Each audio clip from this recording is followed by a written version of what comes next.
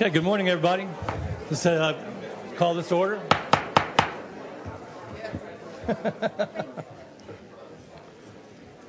Good morning, everyone. This is the Broward County Board of County Commissioners meeting of Tuesday, December 12th, 2017, and we're going to do the Pledge of Allegiance, if you'd please rise. We'll do Commissioner Udine today. Thank you. I pledge allegiance to the flag of the United States of America and to the republic for which it stands, one nation, under God, indivisible, with liberty and justice for all. Thank you. Ladies and gentlemen, it's customary if you'd please keep standing for just a moment. Sorry about that. Please remain standing. It's customary that we observe a moment of silence in honor of notable persons in our community who have recently passed. Colleagues, do you have anyone you would wish to recognize? Okay. Let us honor all the brave men and women who have served and continue to serve in the armed forces, both here and abroad, and please keep them in our thoughts.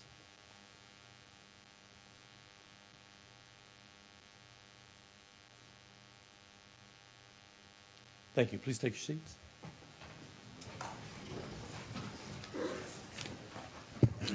Okay, welcome everyone to the meeting. For those in the audience, please turn off your and or silence your cell phones.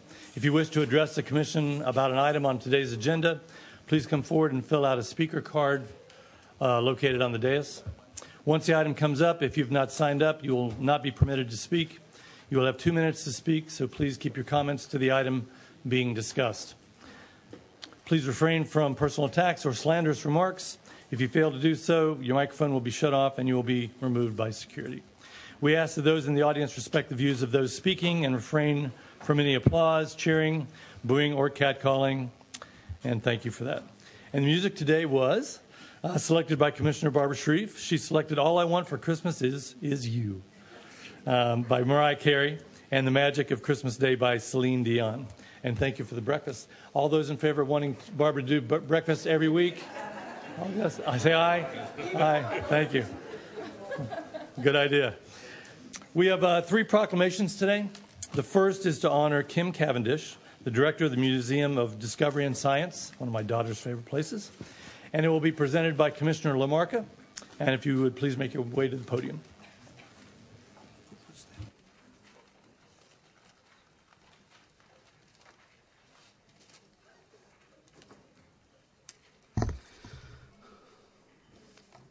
So I think I've said this before, but we get to do proclamations every week for people in the community that do great things for a lot of areas of our community, but not all the time are they a friend and someone we look up to and thank for their service, and also in this case as a individual resident, I get to serve on the Museum of Discovery and Science board of directors, and it's been a real privilege. So Kim gave us the shocking news. I think it was about a year ago. It gave us quite a while, but it took just about all of a year to find a suitable replacement, or so they say. I haven't met him yet, so I'm going to withhold judgment. But Kim has been a tremendous advocate for our Children's Museum, our Children's Science Museum, even back when it was over at the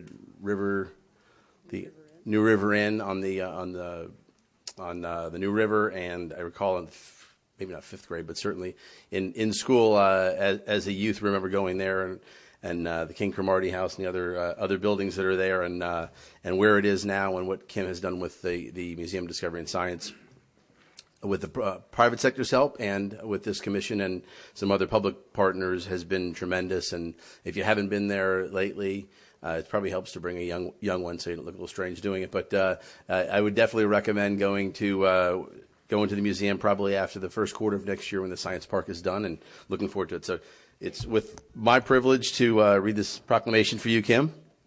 Whereas Kim Cavendish earned a BA degree from the University of Florida and also attended Duke University and George Washington University, as well as a museum management at the Smithsonian Institution and the University of Colorado. Whereas Kim has led museums since 1981. Since that time, she has served as the Chief Executive Officer of the Orlando Science Center, the Virginia Air and Space Center. I didn't know that. That's cool. And our very own Museum of Discovery and Science, along with its forerunner, the Discovery Center.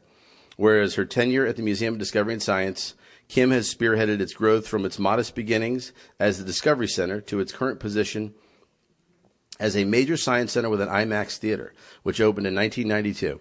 In 2011, she opened the Eco Discovery Center, a two-story, 34,000 square foot addition that doubled the museum's exhibit space. That project, the first phase of a $35 million capital project, earned a Leadership in Energy and Environmental Design, LEED, silver certification. And whereas phase 2 of that project is now underway and includes a renovation of the already completed AutoNation IMAX theater. And incidentally, if you want to go see the Star Wars movie, you might want to corner her on the way out. Also upgrades and renovations to the 25-year-old facility, as well as the new outdoor science park facing Broward Boulevard, which is scheduled for opening in the spring of 2018. Whereas we recognize her leadership and presence in the museum industry for more than 36 years, Kim was awarded the prestigious Lifetime Award by the Florida Association of Museums in 2013, along with many other awards and accolades both locally and nationally throughout the years. She has provided her knowledge to the industry through publications on museum marketing and on managing in fiscal crises, and through presentations on strategic planning, board development, and financial management. She has served in various capacities on boards in the museum industry and presently is serving on the board of the Giant Screen Cinema Association, and after serving as president for 2 terms. Where under Kim's leadership in the Museum of Discovery and Science have contributed significantly to the revitalization of the Arts and Science District in downtown Fort Lauderdale. At this time, the museum regularly serves over 400,000 visitors each year and is the premier destination for school field trips in Broward County. Having served over 10 million visitors, the museum is a far cry from the humble beginnings of the Discovery Center and the historic New River Inn. Whereas next year, Kim transitions into a new chapter in her life, spending more time with her daughter and traveling to pursue her interests in preserving wildlife, photography, and cultures around the world. Now, therefore, be it proclaimed by the Board of County Commissioners of Broward County, Florida, the board hereby designates Tuesday, December 12th, all the way to midnight, we got the whole day, as Kim Cavendish Appreciation Day in Broward County, and offers its sincere thanks and appreciation for her years of service and recognizes her many contributions to the Museum of Discovery and Science and our community. So, congratulations. If you'd like to say anything, maybe have board members come up. I'll say just a couple of words, and that is, it has just been my privilege and pleasure to have led this museum in this community for such a long time. I think that science literacy and what we do at the museum is increasingly important every day, and I'm very grateful that the county of Broward has always supported our efforts, and I'm sure will continue to do so. Thank you very much for this honor. It's much appreciated. Thank you. Come up. Do a photo, guys?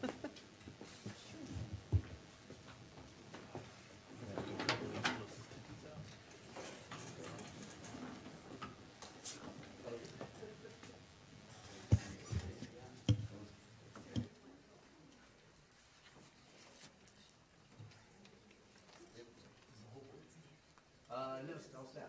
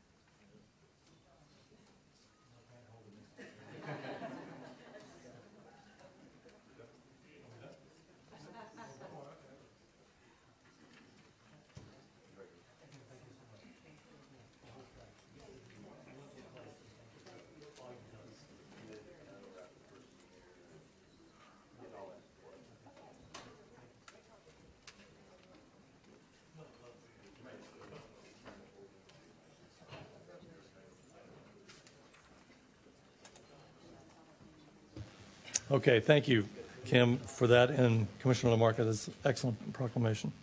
The next one, we're going to have the next proclamation is acknowledging Florida Medical Center Day, and will be presented to Trey Abshir by Commissioner Holness. And if you would please make your way to the podium. And Trey, if you have staff here from Florida Medical, would you bring them up also? Thank you. Good morning. Florida Medical Center actually is one of the major employers in my district. In addition to providing great services, they actually help the economy of District 9 in a great way. And this proclamation actually was put in motion by Heidi Richards, my chief administrative staff, because her mother was there. And then my son ended up being there for about 10 days. And while my son was there, believe it or not, my mother was there for 2 days out of those 10 days that my son was there. And I have to tell you that in addition to the things I said about providing an economic uplift for the community and employment, the staff at Florida Medical Center is phenomenal, especially your nurses. They were so gracious, so helpful, so well trained that it helped the pain that we were going through at the time. So I want to go ahead and take the time to just honor you guys for what you do. Thank you so much. And everyone in the medical field ought to be honored because we don't know when we need them until we need them, and the great work they do to save lives. It's a proclamation requested by Commissioner Dale V.C. Holness, Broward County. And it reads, whereas Florida Medical Center, a campus of North Shore, is a 459-bed acute care hospital that was founded in 1973 and performed the first open-heart surgery in Broward County. And whereas Florida Medical Center is home of the Heart Institute of Florida, a center for cardiac services, which offers a hybrid operation suite, heart valve clinic, electrophysiology, lab, and chest pain center. And whereas Florida Medical Center has been named top 10% in the nation in cardiology and is a 5-star recipient for the treatment of heart failure. And whereas Florida Medical Center is the first hospital in Florida to achieve full chest pain center with primary PCI and resuscitation accreditation from the Society of Cardiovascular Patient Care. And whereas Florida Medical Center offers a broad range of other medical and surgical services, is committed to excellent patient care and achieving recognition for delivering high-quality, innovative care. And whereas the Heart Institute of Florida at Florida Medical Center offers a complete range of heart and vascular treatments so community members can get the care they need.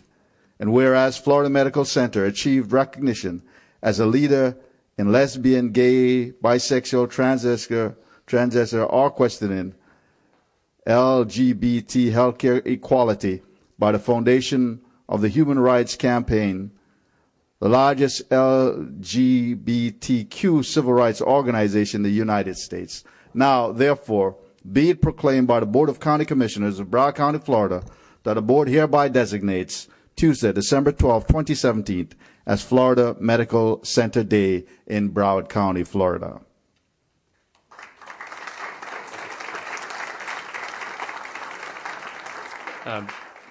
Again, Trey Apsher, CEO at Florida Medical Center. Just want to say thank you for this opportunity. We're both humbled and honored to be invited to receive such a recognition. It's certainly not made possible by any one person, but we do have a great group of nurses and physicians that provide excellent care every day.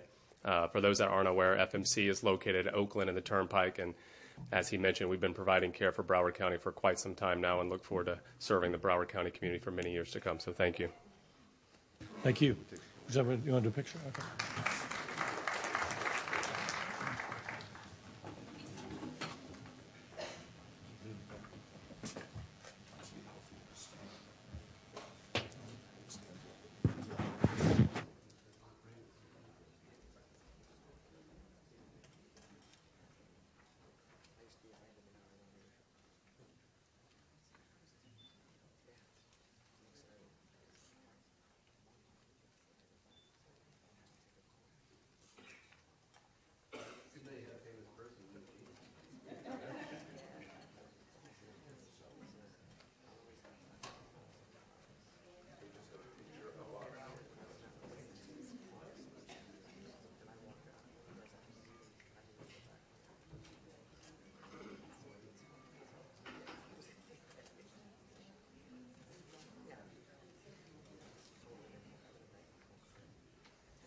Thank you for that.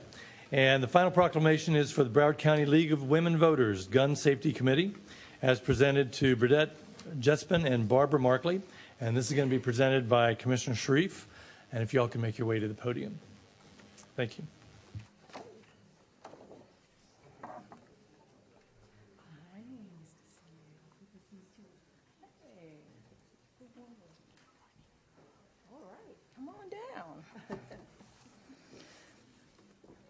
Thank you, Mayor.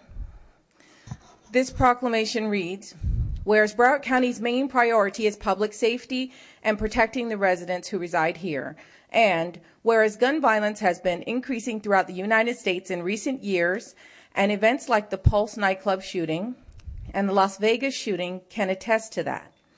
Whereas the firearm homicide rate in the United States is 20 times higher than the combined rates of 22 countries that are considered our peers in wealth and population, and where support for the Second Amendment rights of law-abiding citizens goes hand in hand with keeping guns away from dangerous people, and whereas universal background checks for gun sales and a ban on all semi-automatic assault weapons are always that gun violence can be actively prevented. Now, therefore, be it proclaimed by the Board of County Commissioners of Broward County, Florida, that the Board hereby designates its support for the Broward County League of Women Voters Gun Safety Committee, signed by our illustrious Mayor, Beamfer. Thank you very much.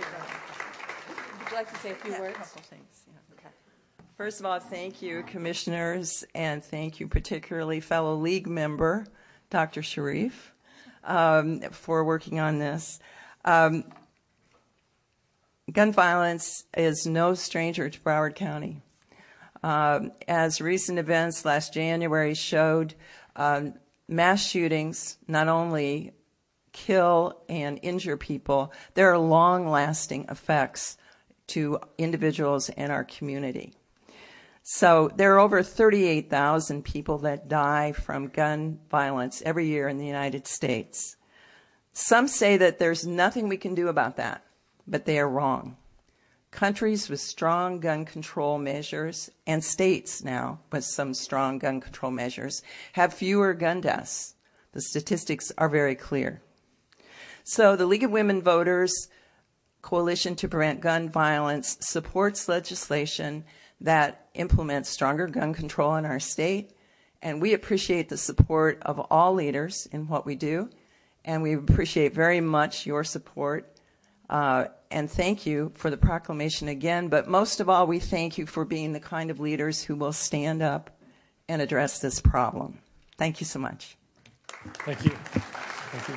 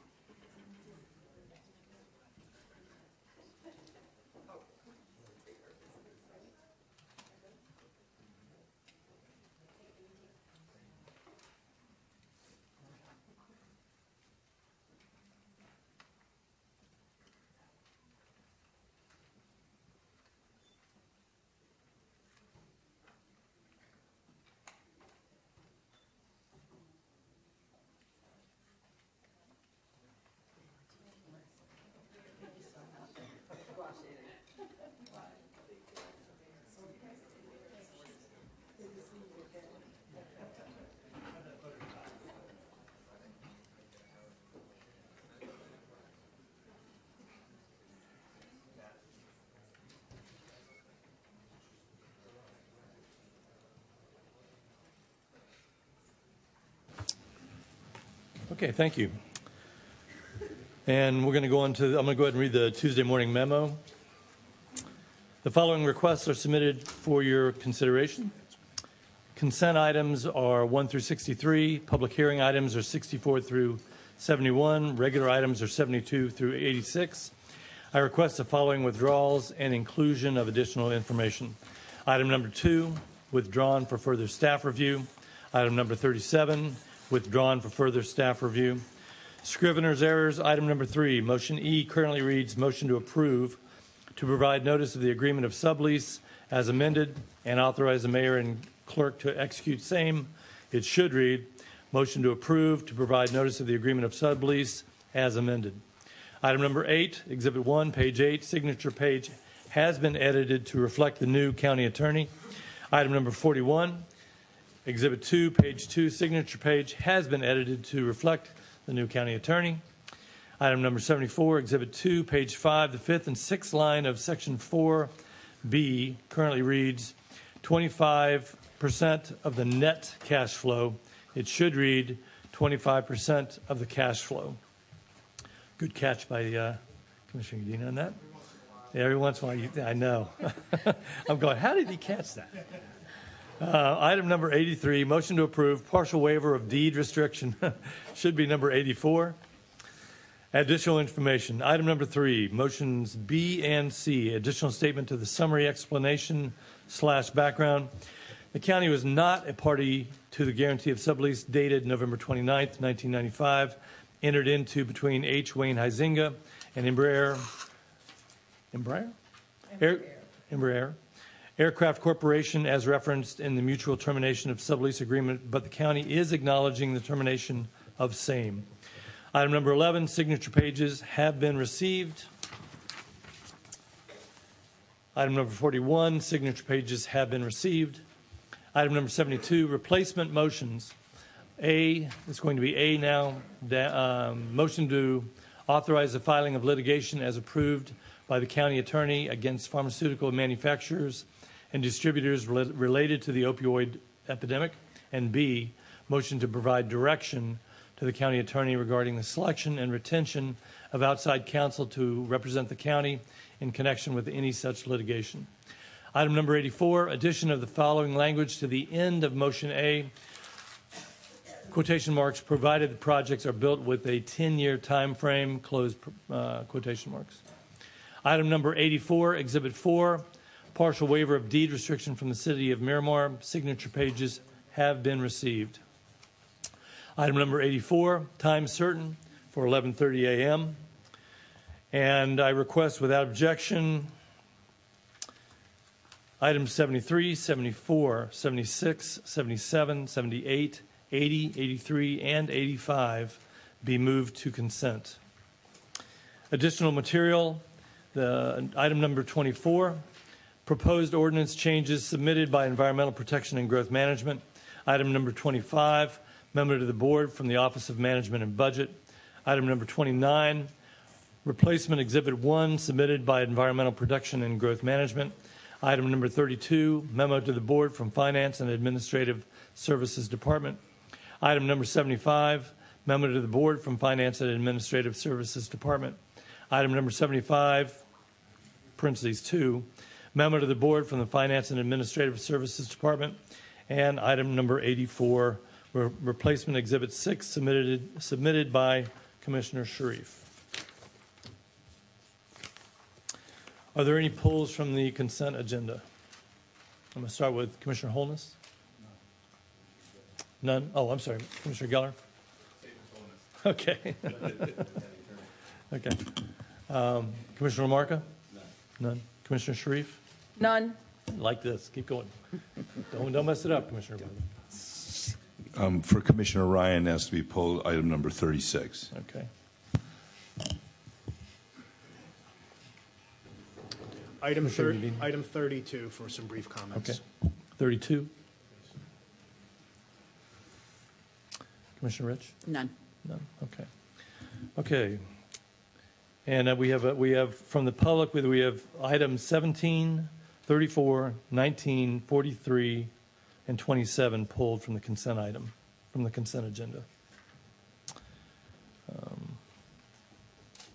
And no, okay, all right.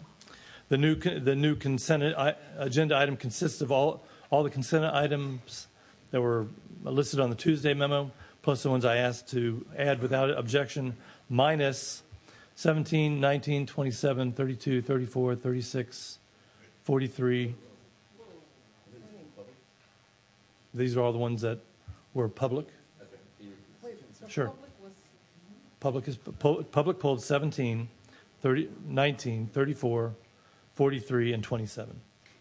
And then the commissioners pulled 32 and 36. Correct. Okay. Okay. So I'll make the motion. Okay. Second. We have a motion and a second. All those in favor? Aye. Any opposed? Let the record show that passes unanimously. Give everybody a moment to leave.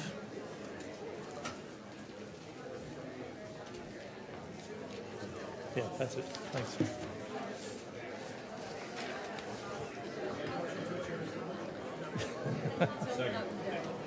What's that?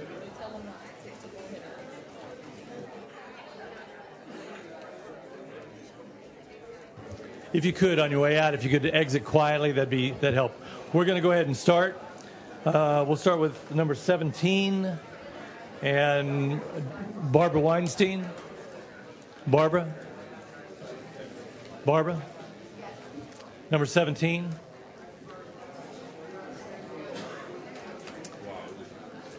Barbara, wait just a second. I'm going to wait till everybody clears out for just a second, okay? Just tell them to please exit quietly. Bang your gavel. Hit They're your gavel. on the way out. Bean, get these people out here. If you all would please exit quietly so we can go ahead and get going, we'd appreciate it. So Barbara can speak. I just wanted to take a moment to thank the Commission for caring about the children of our community. Hold on, Barbara. If you all could exit quietly, please, so we have a speaker speaking. Barbara, I just wanted to thank the Commission for caring about the children of our community and help Family Central through a very disastrous situation when the state took over $3 million statewide out of our budgets for early childhood program called HIPPY, Home Instruction for Parents of Preschool Youngsters. With the help of the county and the Children's Services Council and United Way, we are able to make sure that 82 families that would have been out of care and in the streets will have the services. I am grateful to each and every one of you for your kindness, your concern, and your dedication. And on behalf of the children that we serve, I wish you a blessed holiday, a wonderful 2018, and just know that you may have saved a child's life. Thank you. Thank you, Barbara, for all you do. Appreciate it. Any other comments? Do I have a motion to approve? Do I have a second? Okay. All those in favor? Aye. Any opposed? Let the record show 17 passes unanimously. We're going to go to item 19. And we have Martin Jensen to speak.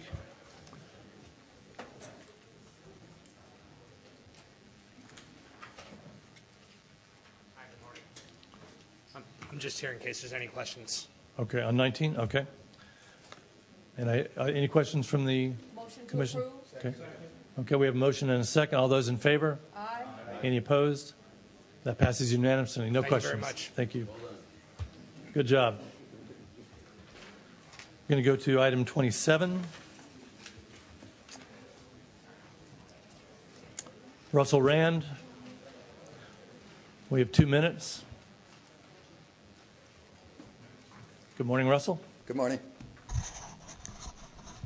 Okay. It's a local mitigation strategy. Did anybody actually read this? I actually read it. There's a whole lot of things in here. It lists critical facilities as city halls, fire rescue, hospitals, police, and all that. It doesn't list critical care facilities, for instance. So you're not prioritizing where the needs are most needed.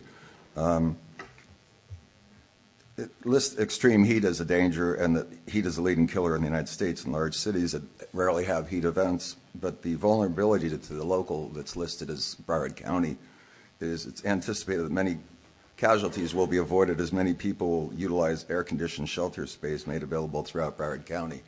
Well, that's not a valid assumption, is it? There's an assumption that the salinity gates would stop westward flow of storm surge, and that's just not true. And I've seen there's only a foot difference at high tide and the king tide. So if you had a storm at the worst case scenario, there'd be extensive flooding westward. The document lists a slosh model based on Biscayne Bay. So if you think about South Miami, which is much more voluble, and they ran a computer model, it doesn't really impact. It doesn't show Broward County properly. They did a workshop that had a small tropical storm So if you do a workshop and it's just tropical storm, you're not really assessing the worst case scenario. This document that's written by a bunch of bureaucrats, 313 pages long or so with the addendums and all that, no average person could read through all this stuff. No county, city employee could read through this and make sense of it. I tried. It's really difficult. Maybe the people who wrote the document could make sense of it. I don't know. Again, the biggest problem facing Broward County is a Category 3 major hurricane, which hasn't happened since the 1940s. There would be extensive damage, extensive flooding, etc. Thank you, Russell. I'll entertain a motion to approve. Move it. Do I have a second? Second. All those in favor? Aye. Any opposed? Let the record show that passes unanimously. We're going to go on to item number 32, and this was pulled by Commissioner Udine. Thank you, Mayor. I'm supportive of this, but I just did want to pull it because I thought that this is something that should be mentioned more public than just on the consent agenda. I think that this was a fantastic, very high-level piece of work by our finance department. This is, the equivalent of New York investment banking style financial management that is going to provide taxpayers at a minimum $10 million in savings by doing this. The Series Tranche A 2010 bonds, the pre-refunding there alone is a $10 million savings. All of this was staff generated in response to the federal tax law changes that could potentially be coming down the pike. So this will be done on an expedited basis before the end of the year so we can take favorable tax treatment. I would just like to say on the B and C tranche, which is more of a term of art afterwards, there will be a saving to the taxpayers. But when county finance does this, I think it should also be signed off by the county administrator. And then I think that they should make a report back to us in the beginning of January whether they took advantage of this option or not. But I would defer to finance staff, who I think did an excellent job for the taxpayers of Broward County on this. And I'm going to support this when it comes. Thank you. Commissioner LaMarca, then Commissioner Geller, then Commissioner Bogan. Thank you. I've had the privilege of serving on and as a co-chair in the last 2 or 3 years anyway, chairing the Florida Association of Counties Finance and Tax Administration Committee, and then also at the National Association of Counties, the Finance, Pension, and Intergovernmental Affairs Committee under 2 chairs for the National Association. And I'm going to, one of my last orders of business at the end of this year is to nominate that you get involved in either one of those or both of those, because it's very. Look, we're all watching TV. We're all seeing, what's in this tax plan, and I'm sure we can all talk ourselves in or out of something based on what part of something that comes from Washington helps or hurts us. But the one issue that is extremely important for local governments, and I can make a point to a conservative or a progressive on this issue, and that is the tax exempt status of municipal bonds. It goes back to when our tax code was created. It goes back to the Lincoln presidency.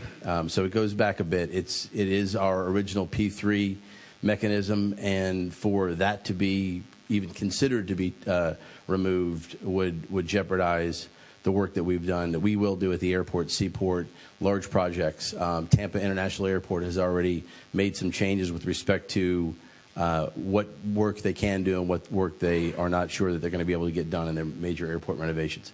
The other 2 things that are extremely important is the advance refunding, which allows institutions like ours to go out for refunding on an existing bond, and finally the private activity bonds, which goes really to those large infrastructure projects.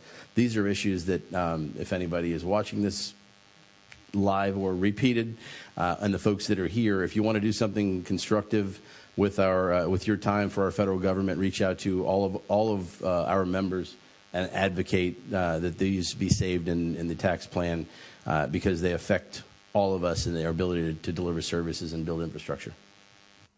Thank you. Commissioner Geller. My remarks will be considerably shorter because Commissioner LaMarca just said much of what I was going to. Thank you, Commissioner I didn't say it eloquently. I think that this is actually a crucial issue, and I hope that the press that's here will pay attention to it. In fact, although they didn't print it, when I wrote this weekend in the South Florida 100, it was on this exact topic because the effect that the current federal tax bill would have on local governments is devastating. The advanced refunding, I mean, basically it's just saying if interest rates go down, you can't reissue your bonds at the tax-favored status. That's insane. The effect that it would have on our airport and seaport with the private activity bonds. I mean, there's 3 categories of bonds that are being particularly affected by the proposed federal tax bill. The effect is devastating on local governments. And I hope that the media does pay some attention because I've seen almost no coverage of that absolutely crucial component, and we do need to be more wary on that. And Commissioner Lamarca, thank you for your comments and your leadership on that. Commissioner Bogan, then Commissioner Holness. You know, and following up to Commissioner Udin's comments on item number 32, my eyesight's pretty bad, but I think there's a gentleman sitting straight back from me right now, and I think this county's got a great asset in our CFO, George Tablak, who is really responsible, and I want to thank him for doing such great work on behalf of the citizens of Broward County. Thank you. Commissioner Holness.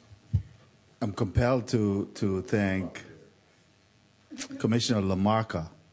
And, you know, we know at times we kid about the partisanship, and he's leader of the minority party up here, but his statement just now definitely wasn't partisan. And it's great to see that we have people like him on the other side of the aisle. I hope that more of the members of your party in Washington will recognize that it's not about the next election. It's about the people we serve. And thanks to our staff for the stellar work that they do to get us here. And I wish we could do more, but I think we're restrained from doing much more. But I know that you have your eyes, County Administrator and Mr. Talbach and the rest of the staff, on what we can do to take preemptive steps to ensure that this doesn't cost our taxpayers much more than it's. I hope it doesn't happen. I pray that for our sake and for the people we save sake. Thank you. And I just want to chime in. I just thought it was a very impressive piece of work and a very good insurance policy for our commission. I think all of us appreciate you all looking forward for the entire county on this. So thank you. I'll entertain a motion. With that, I'll move the item. Okay. I have a motion and a second. All those in favor? Aye. Any opposed? Let the record show that it passes unanimously. We'll go to item 34. Russell Rand, you have 2 minutes.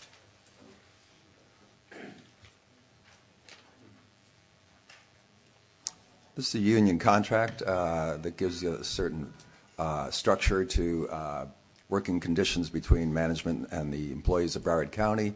I stand here with a long-standing employee issue. Basically, nobody ever followed the contract, and it states clearly there should be an arbitration.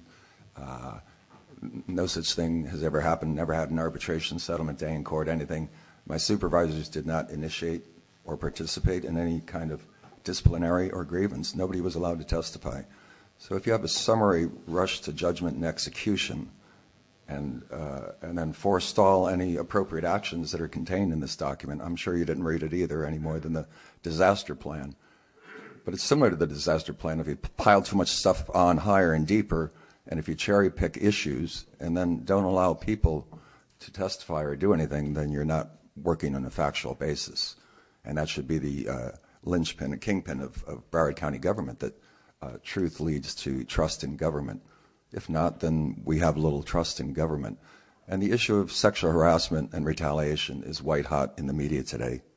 And I'm a victim of sexual harassment and retaliation, whistleblower. I've been contaminated for 43 years. The HR director initiated false sexual harassment against me and a clerk. She denied categorically any such thing was going on. This is indicative of a lot of the lies that are misrepresented as fake facts in your charging documents and all. Then if nobody ever looks at it and all, you get a bunch of stuff against me that I have no ability to work through.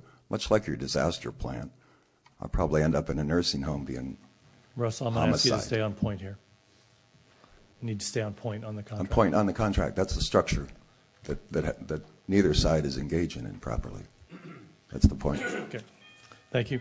I will entertain a motion on this. Second. I have a motion and a second. All those in favor? Aye. Any opposed? Seeing none, let the record show this passes unanimously. We'll go to item 36. Commissioner Ryan. This item is the motion to award a fixed contract for the residential sound insulation program at the airport for noise mitigation for 112 homes. It's part of a series of homes, 1,200 total, that are eligible for the sound insulation program.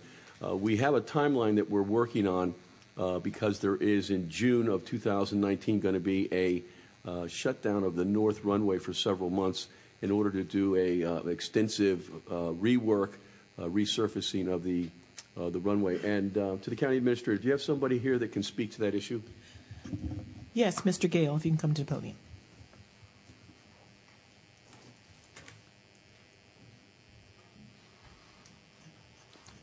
Good morning, Commissioners.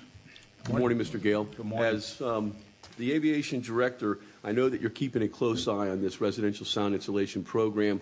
Approximately 700 homes have already had that work completed, and there are approximately 500 that are going in groups that will be under construction, hopefully within the next 18 months to complete all of this work before the closure of the north runway, because with that you're going to have extensive traffic on the south runway, which adversely impacts a number of homes.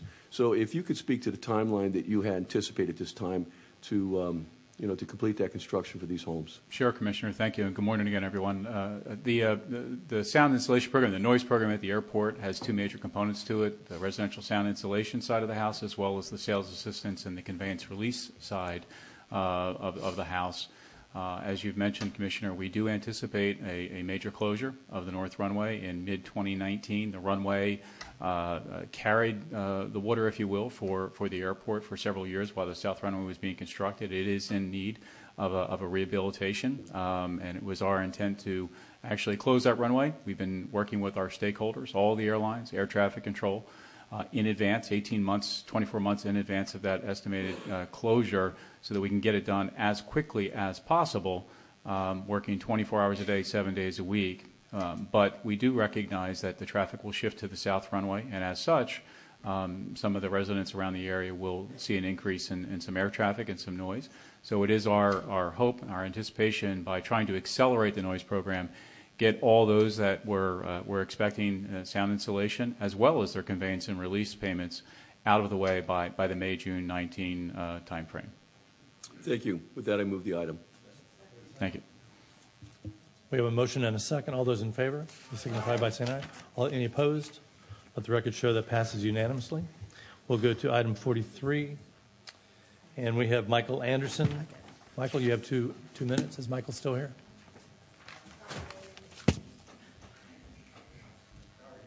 Okay. And Jack Melnikoff for questions only. Okay. Michael, you have 2 minutes. Thank you so very much. You're welcome. Good morning. Good morning. Yes, I was looking at the agenda, and it's stated, was there any benefit in moving forward in this approving Granicus extension? I would like to say, first of all, Granicus, I think, is a very good company, a very powerful company. And in my assessment, I think too powerful for some users, because you become, or the administration become, contractors, independent contractors of the company. And that company is very powerful. It has the ability to upload information onto Google. It also has the ability to remove information off of Google. And the other thing is that I believe that even the citizens should know what the legal agreement between Granicus and its contractors. It states no abuse, no infringement on individuals, et cetera, et cetera.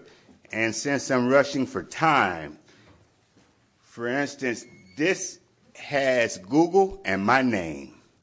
All fraudulent documents, I mean, different searches, and using the Google, they were able to even upload a decision written by an attorney onto a federal website. And here's the script that was used to do that. And again, all of these, and this is just a few pages, more than a few, but I have so many more. Thank you so much. Thank you, Michael. We have Jack Melnikoff here for questions only. Does anybody have any questions for Granicus? If not, I'll entertain a motion. I have a motion and a second. Just a quick comment. I mean, the features and access that when Commissioner Wexler, previous commissioner, and myself moved this issue forward to do video and then be able to have archives on the web, for me, this product's been great because sometimes you're out of town and you're calling into a meeting to go back and review something. To me, it's been a great product, and for us to be able to get right to an item that we want to look back at, agenda item or that type of thing, I think it's a great asset for the taxpayers and residents of Broward County to be able to keep an eye on what's going on if they can't tune in right now. Thank you. Anyone else? Okay, we have a motion and a second. All those in favor signify by saying aye. Aye. All those opposed? Let the record show that passes unanimously. We're now going to go to the public hearing. Item 64, that finishes the consent items. Item 64 is a motion to adopt supplemental budget resolution. First of all, let me open the public hearing. This is a motion to adopt supplemental budget resolution within the general fund in the amount of $63,119,816 for prior year carryovers and other commitments. Is there anyone in the audience that would wish to speak on this? Seeing none, I'll entertain a motion. Move it. I have a motion and a second. All those signify by saying aye. In favor? Any opposed? Let the record show that passes unanimously. We'll go to item 65. I'd like to open up the public hearing. This is a motion to adopt supplemental budget resolution within the special purpose funds and trust funds. All those in favor? I got to see if there's anybody in the public that wants to speak to this. Anybody want? Yeah, I'm trying to move this along. It's going to be a long day. All those in favor? No, not that. Is there anyone in the public who would like to speak to this? Seeing none, I'll entertain. We have a motion.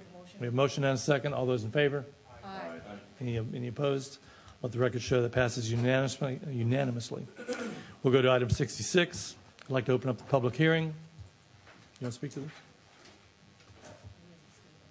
On 66? Okay. This is a motion to adopt the supplemental budget resolution within the special revenue fund in the amount of $4,668,249, primarily to reappropriate funds for prior year commitments. Is there anyone in the audience who would like to speak to this? Seeing none, I'll entertain a motion. Second. Before we had a motion, I'm sorry.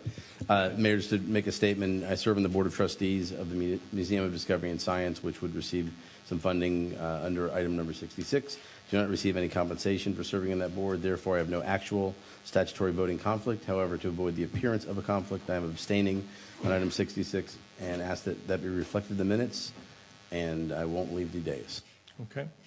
I'll entertain a motion. Motion. Okay. I have a motion and a second. All those in favor say aye. Aye. Any opposed? Let the record show that passes 8-0 with an abstention by Commissioner LaMarca. We're on item 67. I'd like to open up the public hearing. This is a motion to adopt the supplemental budget resolution within the capital fund in the amount of $2,885,000. Is there anyone in the public that would like to speak to this? Seeing none, we have a motion. We have a second. All those in favor? Aye. Any opposed? Let the record show that passes unanimously. We'll go to item 68. I'd like to open up the public hearing. This is a motion to adopt supplemental budget resolution within the enterprise funds in the amount of $6,221,682, primarily to reappropriate funds for prior year commitments. Is there anyone in the audience who would like to speak to this? Seeing none, I'll entertain a motion. Second. I have a motion and a second. All those in favor? Aye. Any opposed? That passes unanimously. Item number 69, I'd like to open up the public hearing. This is a motion to adopt supplemental budget resolution within the internal service funds in the amount of $1,171,462, primarily to reappropriate funds for prior year commitments. Is there anyone in the audience that would like to speak to this? Seeing none, I'll entertain a motion. Second. We have a motion and a second. All those signify by saying aye. Aye. Any opposed? That passes unanimously. We'll go to number 70. I'll open up the public hearing.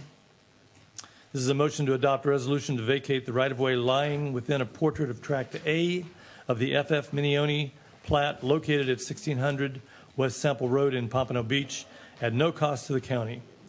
Does anyone would like to speak to that? I have no polls. I'll entertain a motion. Motion to approve. I have a motion and a second. All those in favor? Aye. Any opposed? That passes unanimously. And we have on 71, this is being requested to be withdrawn. Is that what I understand? Yes, sir, but I believe that the applicant may have pulled the item for questions only. Okay. And because of that, if there are no questions, I think that the appropriate motion by the board would be, in order to avoid any denial of rights, a motion to defer indefinitely. Okay, I'll entertain that motion. I'll make a motion to defer indefinitely. Thank you. We have a motion and a second to defer. And all those in favor say yes. Say aye. Any opposed? That passes unanimously. Okay, we are now off and running to 72.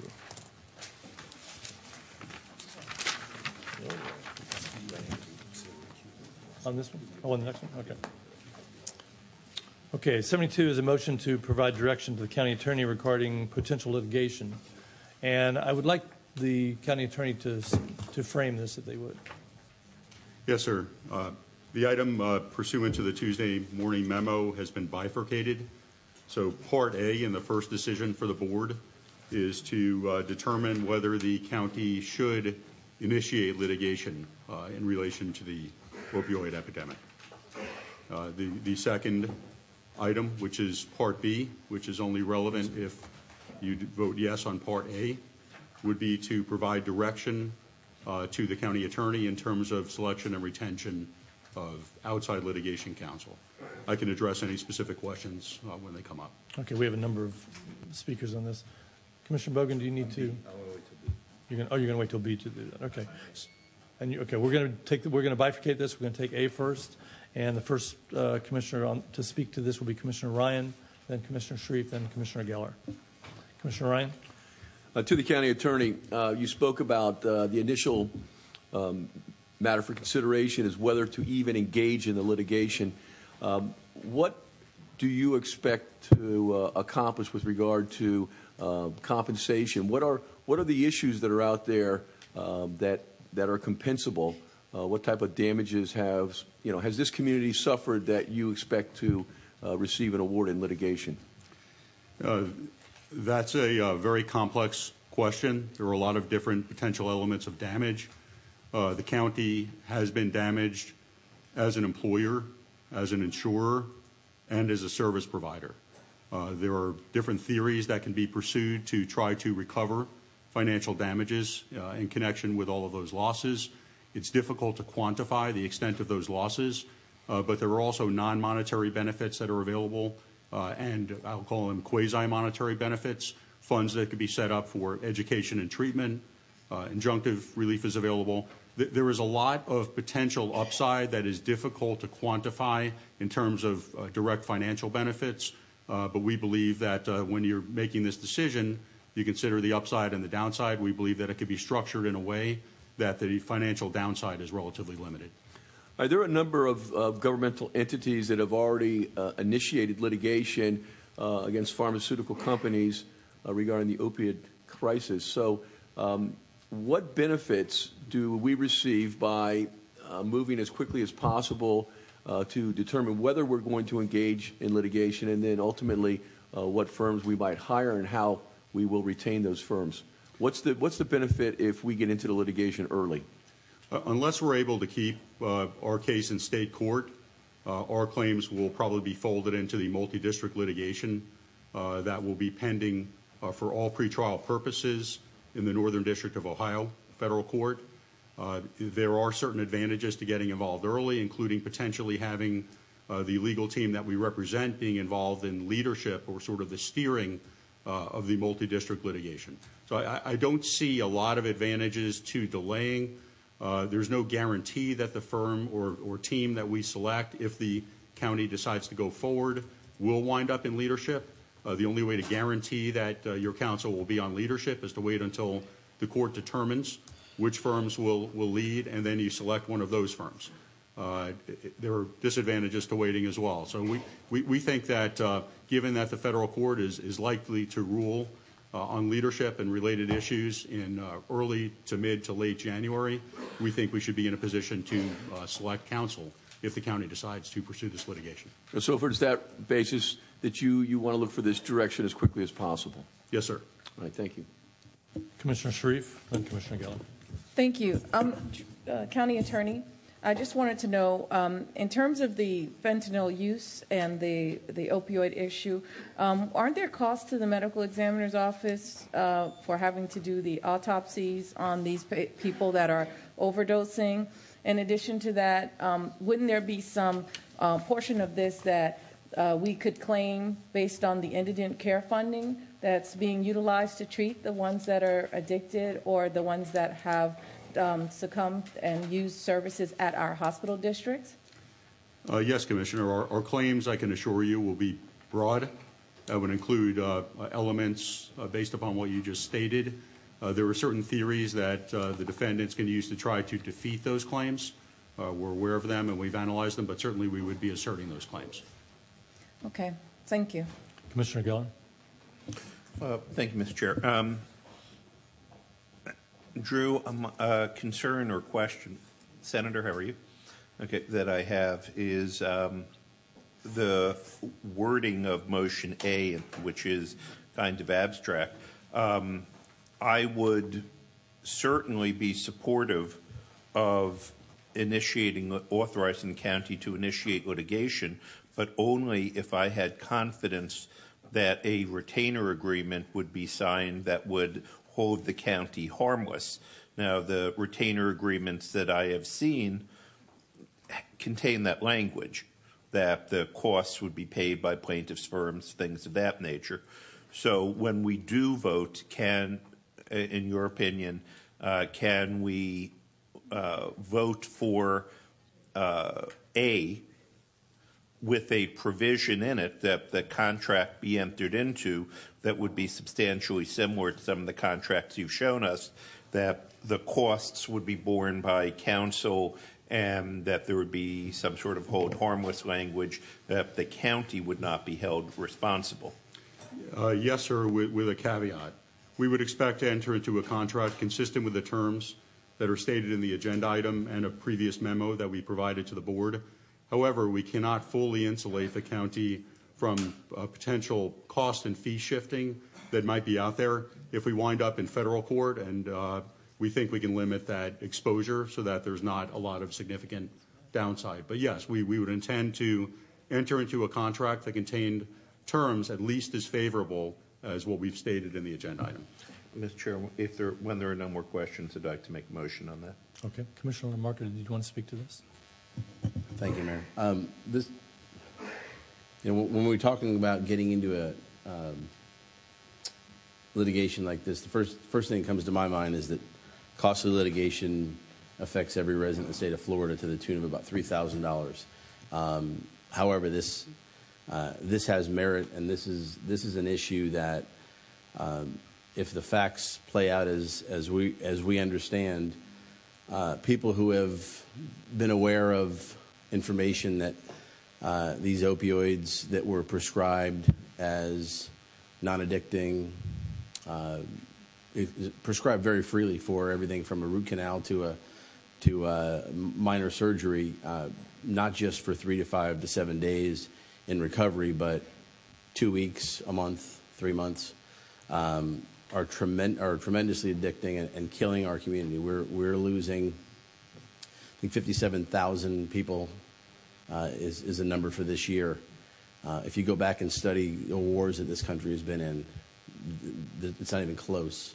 The dismantling of families, the death and destruction, and if someone knew about this, they should pay more than dearly. They should pay financially, they should pay criminally.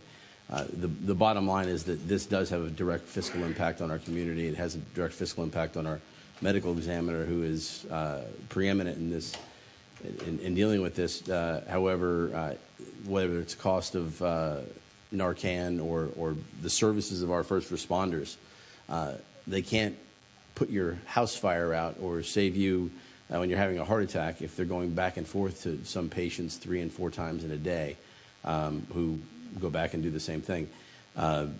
It's unfortunate, but I guess the only positive from this is if this is eradicated and there's something to replace it that is not addicting. The only other thing that I can say that's positive this whole thing is it will be probably the incident for this country that allows people to understand that this is an addiction. It's a disease. It's not something that someone else's family got involved with or some other kid got involved with. But it's killing people, and it's costing upwards of $800 billion to $1 trillion nationally. So it definitely has a fiscal impact. Anyone else like to speak to this? Just briefly. Commissioner Dean. Thank you. I agree with what Dr. Sharif had mentioned before. There is definitely and the others, there is definitely a specific monetary value that we'll be able to fashion as what this is costing in hard dollars from our service providers and the county in general. I'm supportive of in bringing the litigation. I'm not as concerned with the cost and fee shifting because as this, and I think it will be covered by your office when you do the contract, but as this moves through the process, I'm less and less concerned with what our potential outcome will be. I think this is going to be extremely successful litigation nationwide as we move forward with this. Some of the studies that I've seen when we talk about the health issues, there are legitimate studies out there that are saying that this is capping the overall growth rate of the United States economy and limiting it just because of this specific addiction problem on a nationwide basis. And I think there's real merit to those studies that I'm reading that are saying that. I mean, there was just one the other day that we saw on the news that said people are afraid to get Christmas presents for some people now because there is a whole new black market of gift card fraud that's hurting the retail establishments. You don't want to give somebody money or something. They'll go in, shoplift something from a retail establishment, return it, and get a gift card and turn that into a method of pursuing and buying the opioids. So I'm very much in favor of option A, and I think Broward County, based on our progressive nature of the county, based on the size of the county, and based on where we're located, I think we become a positive and very strong leader in any kind of future litigation to do this sooner rather than later. So when the time comes and a motion's made, I'm very supportive of option A. Thank you. Commissioner Rich.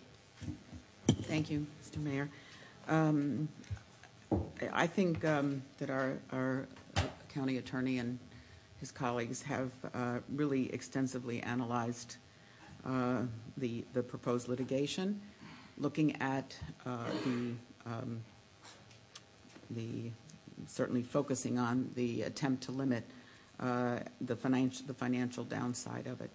And I think that there are really significant financial recoveries. When I look at this, I look at it really the human toll. When we look at, and even in our background information here, where we have our medical examiner estimating that in 2017 in Broward County alone, the number of overdose deaths involving opioids might exceed 1,000. We look at it's just an immense human toll, and I think that this is the best way to try and address that and the financial impacts that it's having on local governments, particularly here in South Florida. So I am certainly in favor of of A and moving ahead, and as quickly as possible, because I agree that, I mean, whatever shot we can possibly take to be a part of the national and get involved with whichever legal team is going to be selected, and hopefully we'll pick the right one. If not, we'll still be in the game, but I just think it's important to move ahead. Some of our colleagues in the north and south of us are not quite where we are, so I feel we need to just continue moving this forward. Commissioner Geller, would you like to make a motion? Yes, Mr. Mayor, thank you. I'd like to move to authorize the county attorney to file litigation, to authorize the county attorney to use his discretion as to whether that is against the litigation, is against the manufacturers, the distributors, or both. And finally, to authorize the county attorney, and I'm sure with this provision we'll be able to get them to agree, that to direct the county attorney to enter into contracts with, and this is, I guess, we'll get to who they are in B, but to authorize the county attorney that as part of the filing of litigation that he reach an agreement with whatever team that would direct that the fee arrangement be substantially similar to that, those documents that he has previously shared with the commission, which provide for this to be on a contingent fee basis with the law firms bearing the financial risk.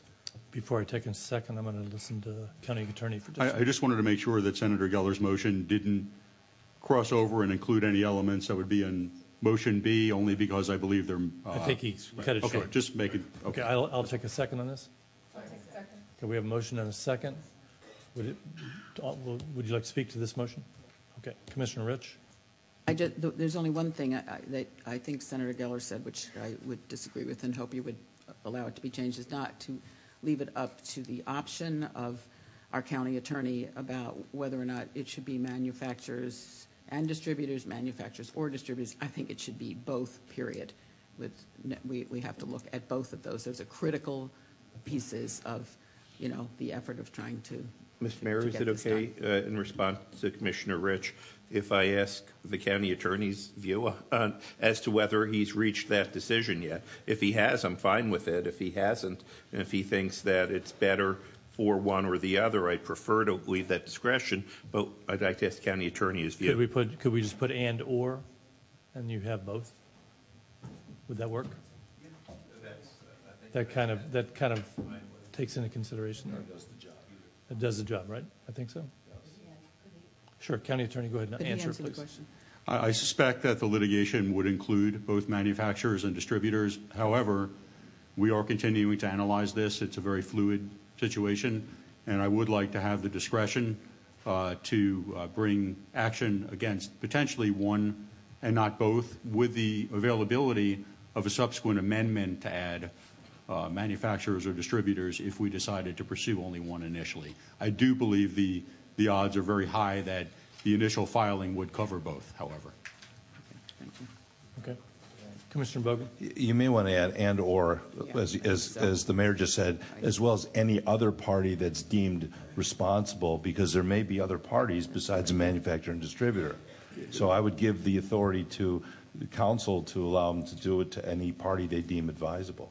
Commissioner, would you allow that as a friendly amendment? My motion was just to try and give the county attorney the discretion, as he does his research, to sue whichever parties he deems appropriate, which is exactly what Commissioner Bogan just said. Is everybody clear with the motion? Okay. All those in favor? Aye. Any opposed? Let the record show that passes. That is Part A. That passes unanimously. We'll now go to Part B, which is a motion to provide direction to the county. Mayor. Mr. Mayor. Sure. Yes. I believe there's a question about that Commissioner Geller made the motion, but he also seconded the motion. She didn't have. No, we had seconds over here. Sorry. She didn't hear that. Sorry. Oh, I'm sorry. Okay. Clarify. Okay. You okay? Okay. So that passes unanimously. We'll go into Section B on 72, and this is a motion to provide direction to the county attorney regarding the selection and retention of outside counsel. And you need to speak. Commissioner Bogan. This is my first time in 3 years doing this. So I'm reading this. It says, I do business with law firms that may contract with one or more of the law firms being considered for this litigation. I do not receive any compensation from any of the law firms that are being considered at issue. Therefore, I have no actual statutory voting conflict. However, to avoid the appearance of a conflict, I'm abstaining on motion B of item 72 and ask that this be reflected in the minutes. Thank you. Okay. Commissioner Ryan.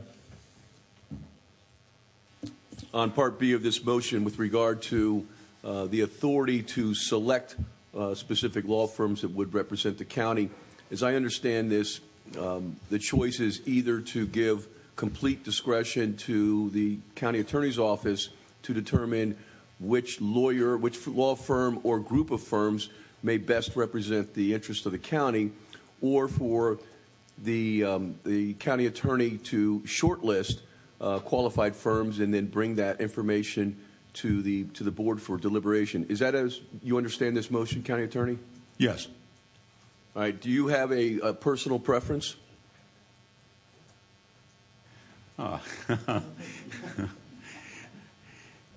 I don't have a strong preference either way. It's the board's decision how to act and what authority to bestow upon me and my office. I will tell you that we have very carefully vetted 12 large litigation teams, not firms, but teams. Every team involved multiple firms. 3 firms were vetted yesterday, one of which I may circle back with. If anyone would like to have involvement in the process, that's certainly the board's prerogative. I'm not sure what it is, aside from adding your just general good judgment, that the board could add to the vetting process that we haven't already substantially done. Well, we probably have more lawyers on this dais than we've had in some years, so I think there would be some value added by a review of qualified firms, but I believe 12 would be too many to bring before us. Could we have perhaps a top 4 or a top 5 that we could have present and make a determination from there? That would seem to me to allow us to have appropriate input from the dais, but at the same time not overwhelm us with so many law firms that it's difficult to make an informed decision. We could handle this any way the board would like. I would like the board to be aware of one fact, however, that while the proposals were based upon certain fixed teams, a number of the teams have also indicated that they are flexible and they are willing to align themselves for purposes of this litigation with members of other teams. So that's something that we're continuing to vet and sort through. But whatever the board would like to do, we certainly can prepare the item and either make the decision if we're authorized or bring something back to the board by January 9. Well, we had some discussion about compensation, and I believe they'll all be working on a contingency fee, and Commissioner Geller brought up the concern about protection and indemnification against any cost advanced by the firms. So if firms kind of partner up to represent the county, then this will not change the contingency fee relationship. It'll be shared among however many firms join together. Yes. All right. So I'd like to hear from the board members, but I would suggest that we let the county attorney come up with the top 5 list that can then be presented here, and we'll make a decision on who would represent the county. Commissioner Geller, then Commissioner Udine, then Commissioner Holness. Thank you, Mr. Mayor. I primarily agree with Commissioner Ryan's remarks. I've been practicing law for 35 years. I think I have a pretty good ability to evaluate law firms. I don't necessarily know which should be the top 5 versus the top 4 or what that number should be. I know I agree I don't want it to be the top 12, but I know Commissioner Udine has practiced law for many years. Commissioner Bogan has been a litigator, although he has now recused himself. So there are a lot of attorneys here. I think if the commission should have some ability to make a final decision on a matter this important, and like I said, I know there are those of us that have been practicing law on this commission. I think all of four of us have been practicing for at least 25 or 30 years.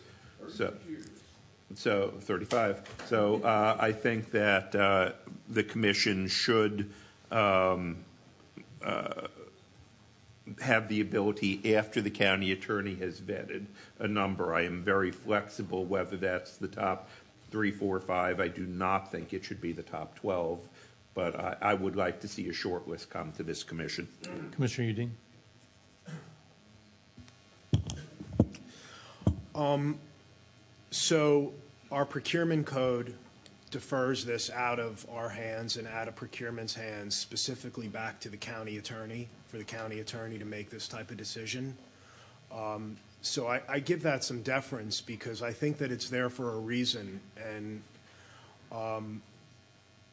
you know, we like to say we're a $6 billion corporation, and Drew is the chief legal officer of a 65 or 60, 70 person law department of this corporation. And I think that a lot of what I'm going to rely on here, because even though I've been a practicing attorney, I have zero experience picking multi-district litigation major counsel that are going to do this on a nationwide basis. I just don't do that in my every day-to-day thing. But I think that I'm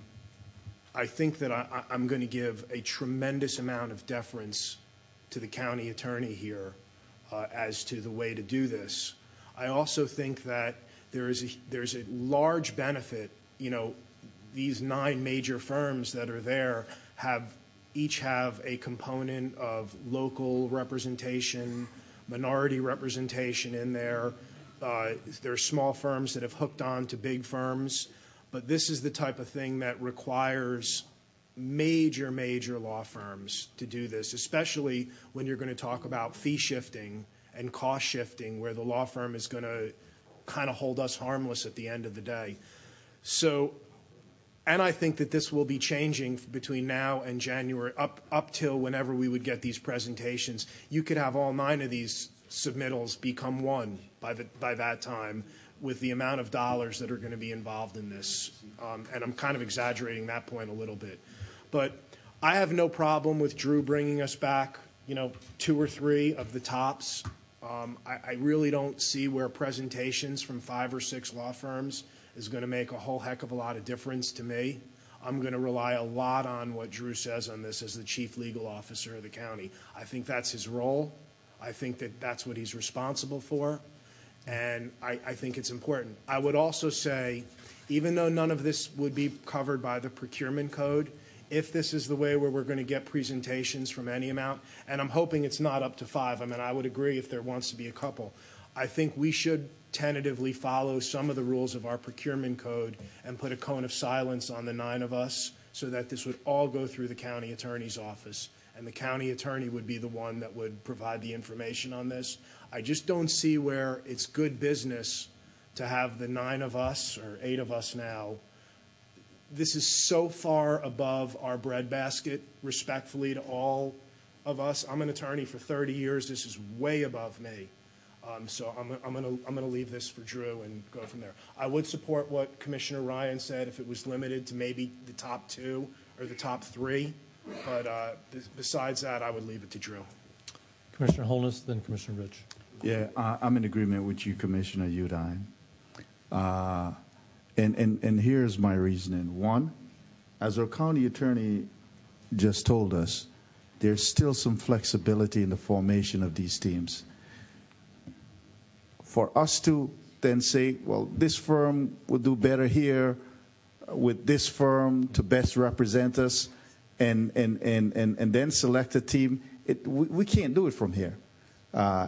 It's best that it be done through his office. He's the expert. When we come with preset teams, we're going to have to vote up or down those teams. He can pull them together and says, okay, we think you match best over here to best represent the people of Broward County in this issue. The other issue is timing for us to come back. It appears that we need to move forthwith on this. So therefore, I want no time to be lost in this effort for us to make this selection. So I'm going to leave it to, I'm going to vote for our county attorney to make that decision. We will have a vote when it comes to us as to whether or not we disagree with him on the selection. We can do that then. But for us to then try to make soup up here doesn't make any sense to me at all. Commissioner Rich? Well, I feel the same way as the last two speakers, my colleagues, Commissioner Holness and Udine. I'm not a lawyer, so I rely heavily on our county attorney, our previous county attorney, our current county attorney. They're hired by us to really do this research, to come to us with their best judgment. And I understand that many of you are attorneys on here, but it's not the same, I think, as you have experience and you can share your views. But I think it's very important that this whole thing is centered in the county attorney's office. And I know there is no RFP, but I feel very strongly about this, that we need to institute a cone of silence around this. Otherwise, I mean, we will all be in the midst of this, and I don't think that that's correct. I think that the person that has the deference should go to the county attorney's office, and that we can, voice our opinions and so forth. But really, it needs to reside there, the decision. So, and I do agree that I think 5 is way too many coming back here. I think 3 would be maximum coming back here. Otherwise, I mean, it's really, it's a free-for-all. And I think just very strongly that we need to, as I said, go with the county attorney and coming back with his recommendations, and also placing a cone of silence on us. Can we go back around, recognize Commissioner Ryan, Commissioner Collins? Based upon the comments of my colleagues, I will move that Drew have the discretion to choose, in his view, the top 3 law firms that will then be presented, and whether or not this commission wants to get live presentations or simply written material as backup. I personally would prefer to see some live presentation of the top 3, and that you, county attorney's office, be directed to complete your selection of the top 3 and present it to us at our first meeting in January. With respect to the cone of silence, it's my understanding that a contract for legal services, the cone of silence does not apply. Is that correct? We also haven't initiated a formal solicitation, so there is no cone in effect. But what we would, based upon what we're hearing from the board, perhaps we would send out a letter today letting all of the interested firms know that we're imposing a voluntary cone of silence and asking that they comply with it. And obviously, if they don't, then that's evidence of something. All right. With that, I move to have the county attorney have the discretion to select 3 law firms that will be presented to us at the first January meeting. Second. Okay, we have a motion and a second. Commissioner, I'm going to recognize the county attorney first, then Commissioner Geller, then Commissioner Holmes. Thank you, Mayor. It may make sense if the board is so inclined to give us the authority to go to 3 or 4 firms. We're looking for a natural breaking point, and we're still not sure. And by the way, I've misused the terminology as well. Commissioner Ryan, your motion talked about firms. I just want to make sure everyone's clear. We would bring back teams which are comprised of multiple firms. Then let me restate the motion. Up to 4 teams of attorneys to be presented. Okay, and these. I'll second that. Okay, the seconder recognizes that. Commissioner Geller. Thank you, Mr. Mayor. 2 things. First, based on prior discussions with the county attorney, I was going to suggest what I think we may have just done, that there may be a natural break point at 3 or maybe at 4. So I was going to authorize the county attorney to do that. But I think that is what Commissioner Ryan's motion does. And I would like some clarification on cone of silence. I'm fine with 1. I'm fine with not having 1. I can go either way. If I would like to know before we vote what it is exactly that we're voting on in reference to that cone of silence. County Attorney, then Commissioner Holmes. Yes, two things, Mayor. The second point I'll address is the cone of silence. The first one, would it be part of the board's motion that prior to bringing these teams back, that we have already vetted the financial terms that we've proposed in the agenda item to make sure that the team, so we're not going to bring anyone back who's not accepting of those terms? Yes.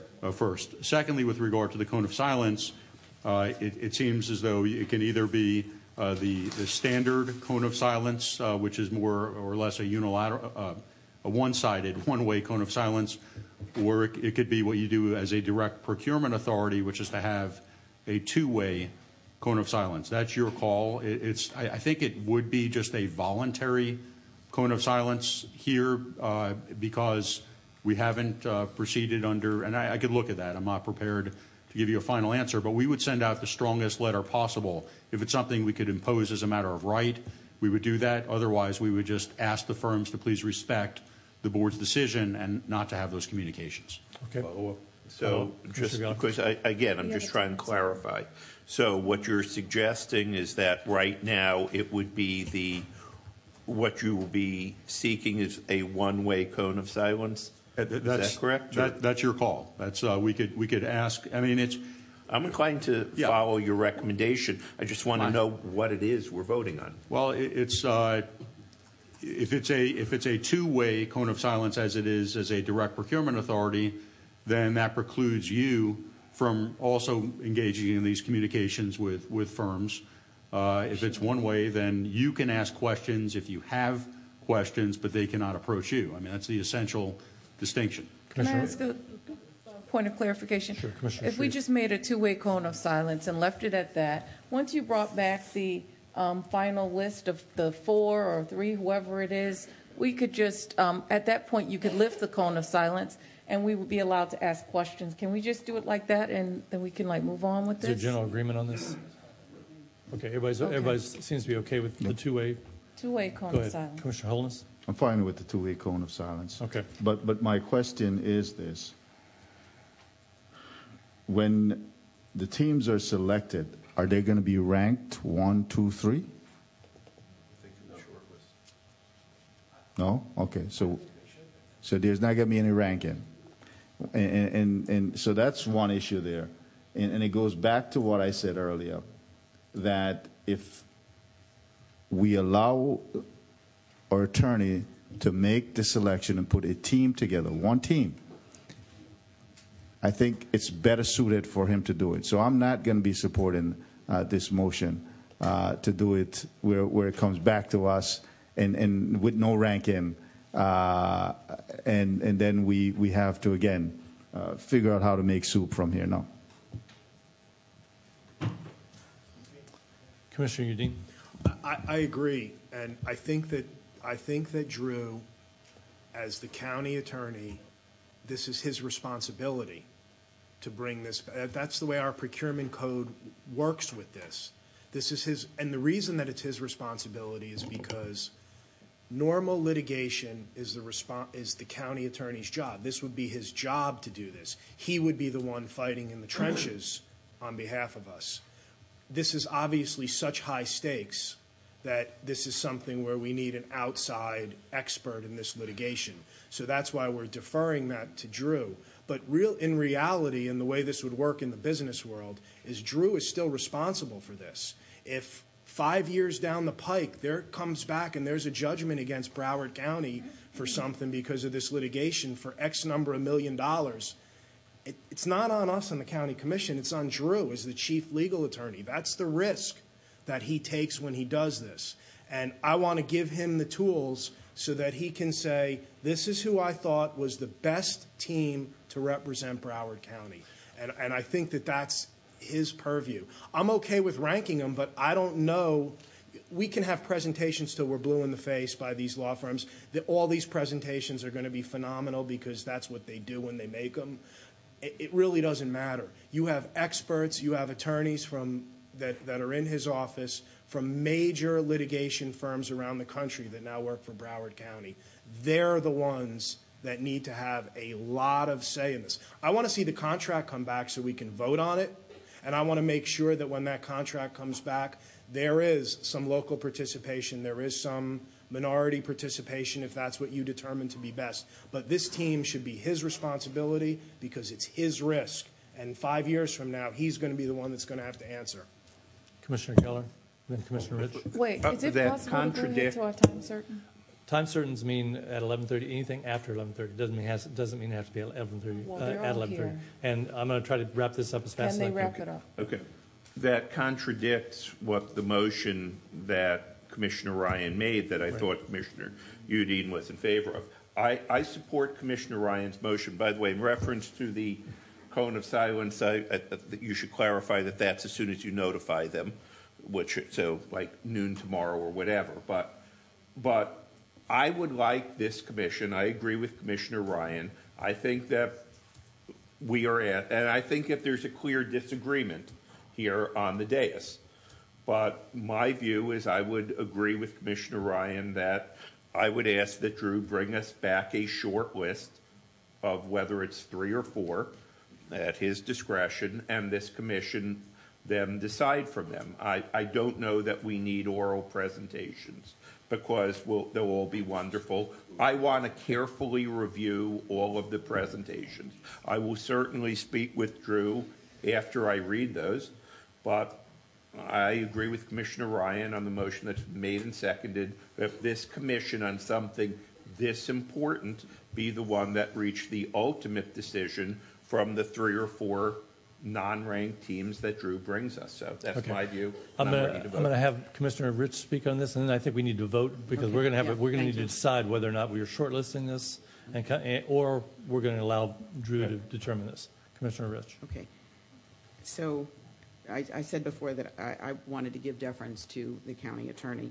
So at a minimum, I believe that he needs to bring them in with a ranking. Otherwise, it is a free-for-all up here. And that is wrong, in my opinion. So I would like to make a motion that to add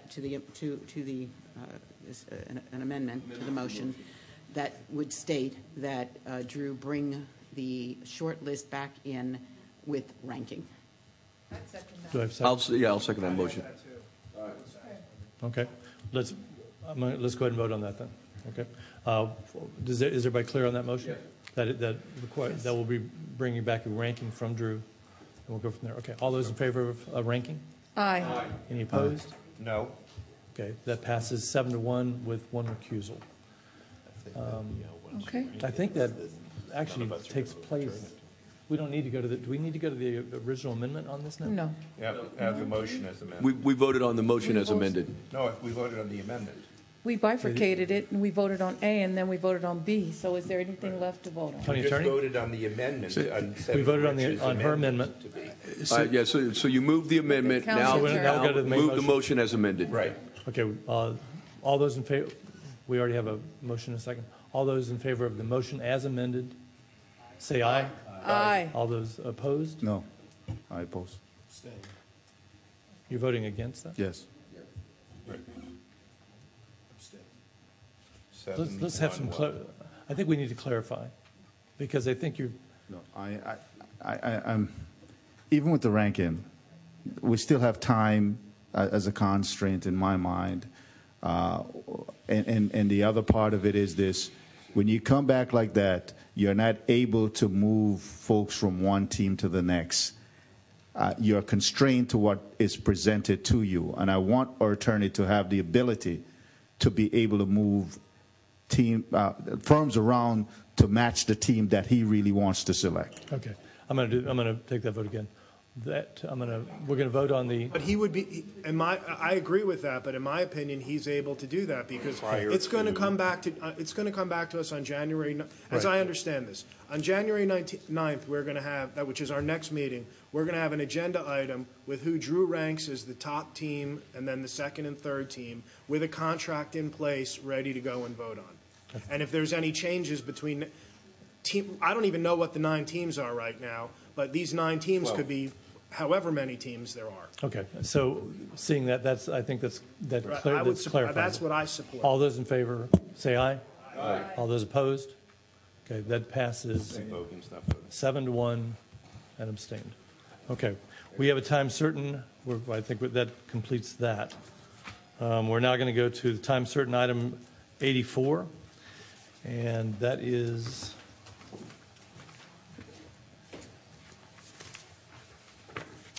this is a motion to approve partial waiver of deed restriction having to do with the Miramar Regional Park.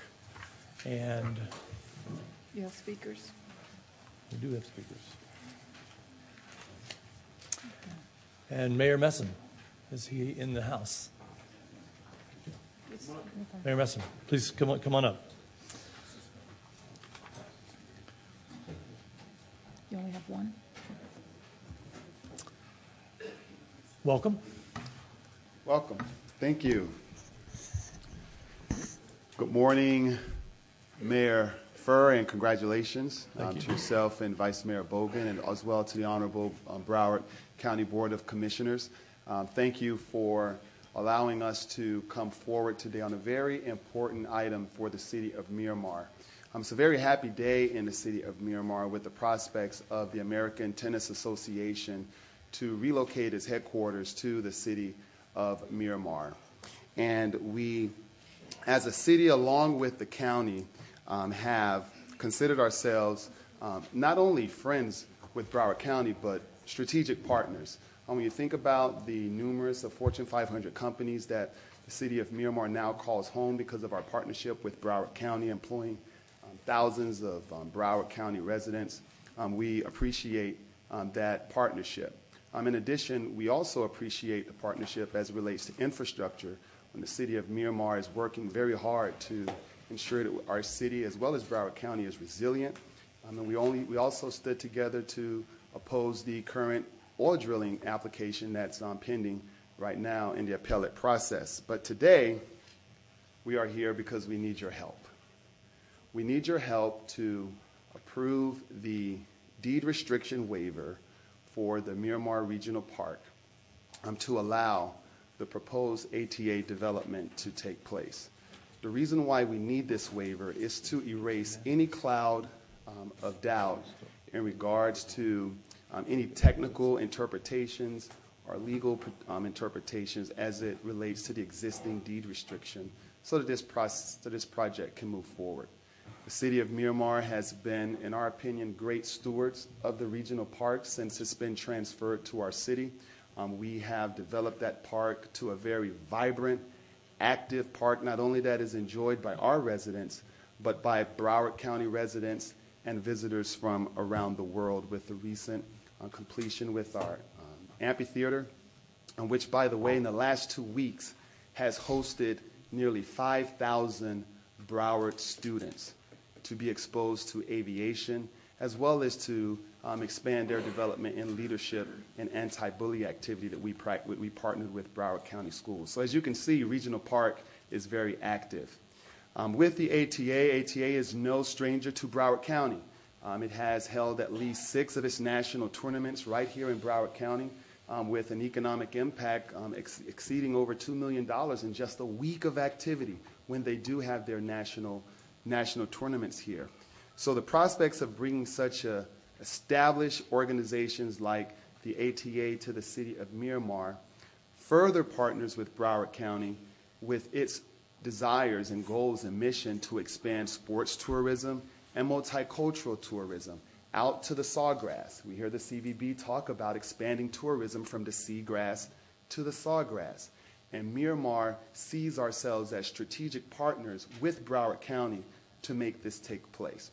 So we have one major hurdle that we would like to remove, and with the pleasure and hopefully with the decision of this board, that we would hear all the information, allow this item that has been brought forward by our very own District Commissioner Barbara Sharif for approval. Our staff is here to answer any questions as well. And finally, before I take my seat, oftentimes as elected bodies, we have entities that wish to do whatever activities in our communities. And oftentimes that comes with a big hand asking for financial resources. And after 2 years of vetting the lease agreement, this lease agreement has ensured and has been vetted to ensure that there are deliverables, timetables in place to ensure successful development while taking into the interests of the public, while protecting the interests of the public. And we are just happy that the ATA has put forward a very strong proposal that not only will expand tourism, but it will offer high-performance tennis to Broward County residents and will allow our residents as well as Broward County residents who wish to advance tennis as well as to bring tourism to the city. It's a win-win not only for the city of Miramar, but it's a win-win for Broward County. Thank you so much for your consideration so much, and we'll address any questions as they may arise. Great. Thank you. Thank you so much. I'm going to recognize Commissioner Sharif. Thank you, Mayor. On this item, I just wanted to make sure that my colleagues knew that this has been going on for quite some time now. We first started in 2015 with the prospect of actually having the ATA here in Broward County somewhere. 2016, it started to take its shape and form, and we realized that we were going to need some substantial commitments from the ATA as well as some community resources. At that time, I did place an item on the agenda, and this particular project received a 9-0 vote for $500,000 from the Tourist Development Tax, as well as support from the Convention and Visitors Bureau, because it will put heads in beds. In order for this project to proceed and go forward, we really do need to grant a deed restriction, a waiver, as well as give them the type of support that they need in terms of resources from our CVB, not necessarily additional funding, but just to continue to have our CVB committed and interacting with them and giving them the opportunities that they need.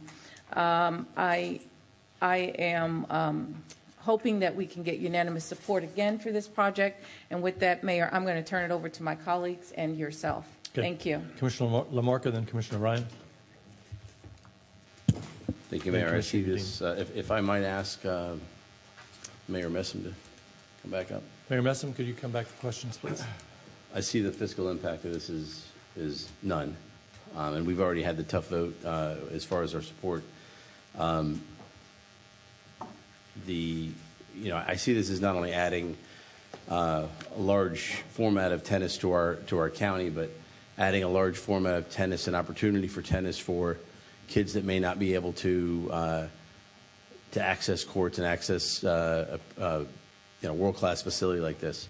And obviously, some of our after-school programs, Children's Services Council, different entities that have our kids in their hands after school. I would hope that would be something that would be welcomed at the center. So I have a really easy question for you. The first one is happy anniversary. Thank you. And the second one is just for my sometimes uninformed colleagues up here, at least a couple of them anyway. Who is the best football school in the state of Florida? Well, and where did you go? Well, as you know, I believe Garnet and Gold, and even at the expense of perhaps being to the disagreement of those who we really depend on their vote, I must say Florida State University. Thank you. Okay, great. Thank you. Okay. That was a setup. That was a huge mistake, Mayor. You've got half the Gators over here. Yeah, Commissioner Ryan. Yes. Mayor, we have a two-part motion here. First is to waive the deed restriction, and I see that there is a statement in our backup that the city of Miramar has stated that the bond funds of $3 million that were expended from that 2000 park bonds program have been utilized already in some area of the park that is separated from the area where the American Tennis Association facilities will be? Yes, the park, as you know, when it deeded over to the county, there was two phases to develop the park. Phase one was our west ball fields, and those funds were used on that side of the park, which is totally separate from the proposed site for the ATA project, which was completed in the second phase. The interlocal agreement between the city of Miramar and Broward County from December in 2002 stated that the county would reimburse the city for up to approximately $15 million in park improvements. And looks like from the backup that approximately $12.9 million was reimbursed to the city. I believe that some of that area is going to be utilized by the American Tennis Association. If you have revenue generated from either the museum or the hotel, is any of that revenue going to be paid over to the city of Miramar? In terms of the lease agreement? Yes. What I'll do is I'll ask our attorneys to come forward to explain just high level in terms of the park, in terms of the agreement. It is a land lease agreement for the ATA. There's a proposed hotel component that has some revenue, some lease terms in terms of minimum lease payments that would be coming due to the city of Miramar. So if there's a more specific question regarding the revenue share, if you can ask that, and then if I can answer it, I'll have our attorneys come forward. All right. So, to the county attorney, I know that in Miami-Dade County there was this issue with regard to the tennis, that the professional tennis that's played down there, and questions about a deed restriction. I think it was over in Key Biscayne. And it seemed to be recognized that was not a park purpose for the tennis tournaments.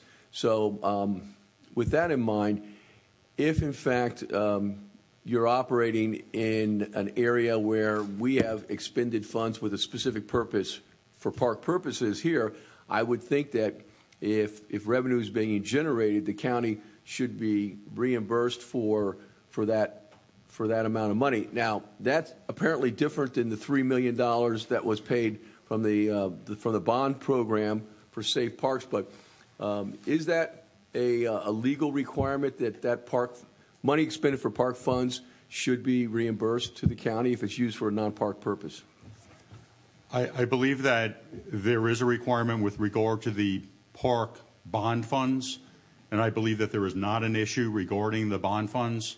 With regard to whether the county should share in any revenue that's generated, I'm not aware of a legal requirement. I would like to think about that a little more, but certainly it is a business point that would seem to be something that could be raised. All right. Thank you. Commissioner Udine. I was going to ask, I'm supportive of this. I was going to ask the county attorney, so you're comfortable with bond counsel in that none of the bond funds, because they spent it in another area, doesn't put the bond issuance at risk? Yes, we've vetted it internally, and I think Ms. Ashton is in here somewhere. But maybe I'll have her come up for 1 second. But my understanding is that we've vetted it and that we were fine on the bond side of it, that the one impediment from the county side is this deed restriction, the use restriction, which is proposed to be addressed today.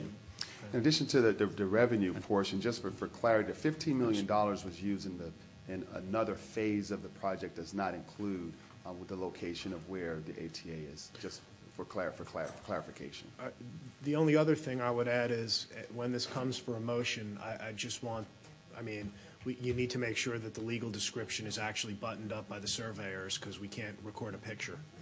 So when it comes to that, when there's a motion, I will be supportive.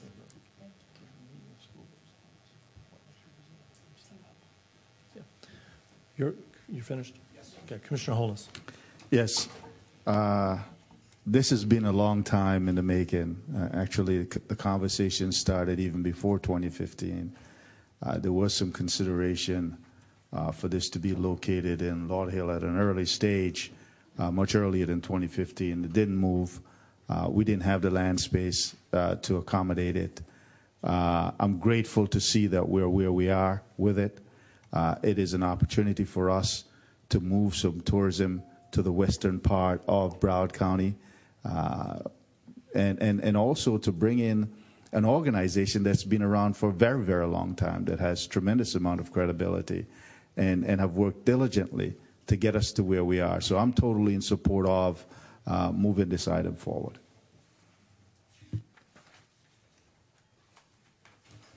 Mayor, if I may make a further inquiry. I just want to clarify, so in the museum and related facilities, if you charge an entrance fee, there's not going to be any kind of additional charge for, say, county residents versus discounts for city residents? If I could have our staff or representatives to come forward to speak, those are specific terms in regards to the lease agreement.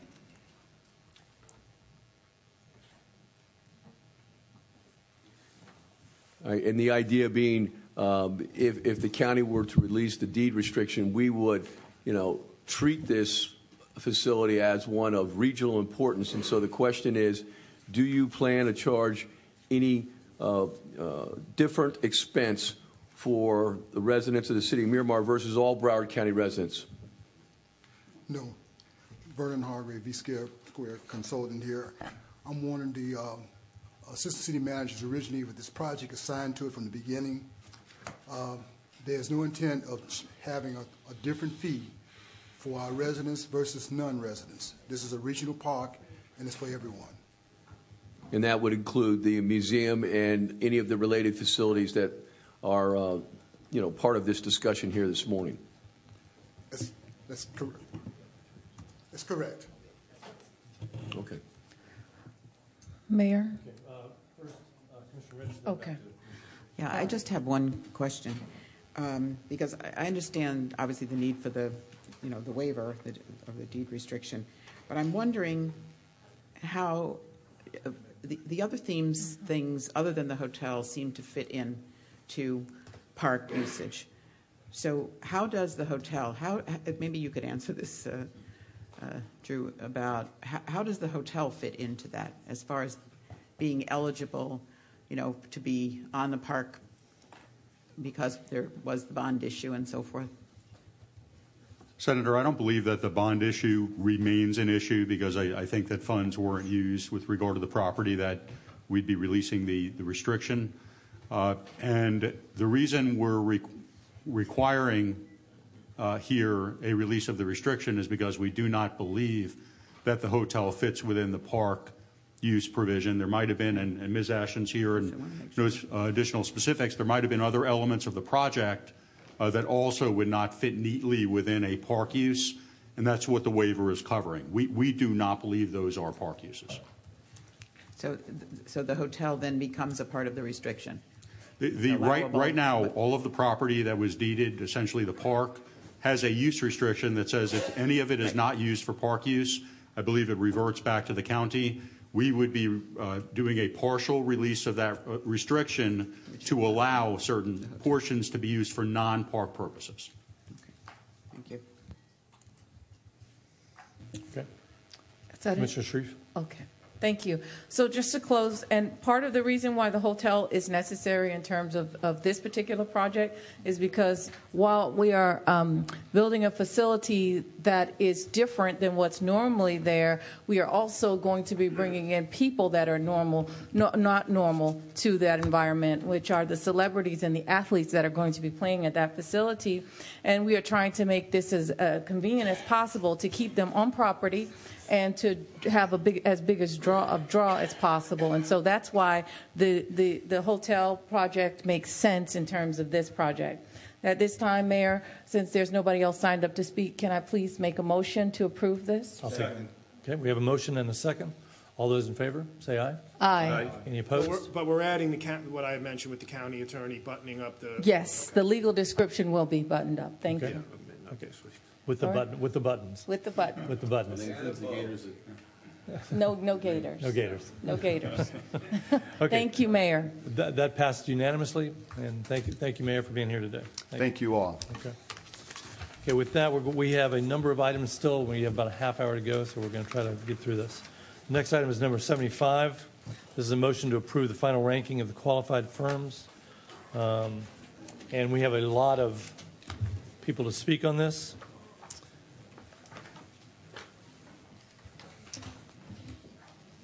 Let's see how many this is. 1, 2, 3, 4, 5, 6, 7, 8, 9, 10, 11, That brings us right up to. You do 2 minutes?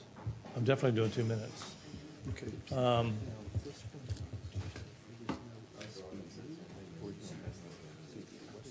Yeah. Yeah. Okay, we have 11 speakers. If you are going to be simply saying something that somebody else has already said, maybe you can wave. But with that, I'm going to start with Jeffrey Delisle. Everybody will have 2 minutes to speak. And Jeffrey. After that would be Mike Gellin and Shaheem Jarrett. Okay. Good morning. My name is Jeff Delisle. I'm a senior consultant for Bolton Partners Incorporated. My offices and my residence is in Boca Raton, Florida. I come to ask the Commission to consider changing the ranking of item number 75 on the agenda. And the reason being is, quite frankly, all the proposers are qualified objectively. But the nature of the remaining part of the evaluation is subjective. And we believe that we have material benefit to the Commission in partnering as a joint venture with Gillian. And Mr. Gillian, Mike Gillian will respond to his portion of this.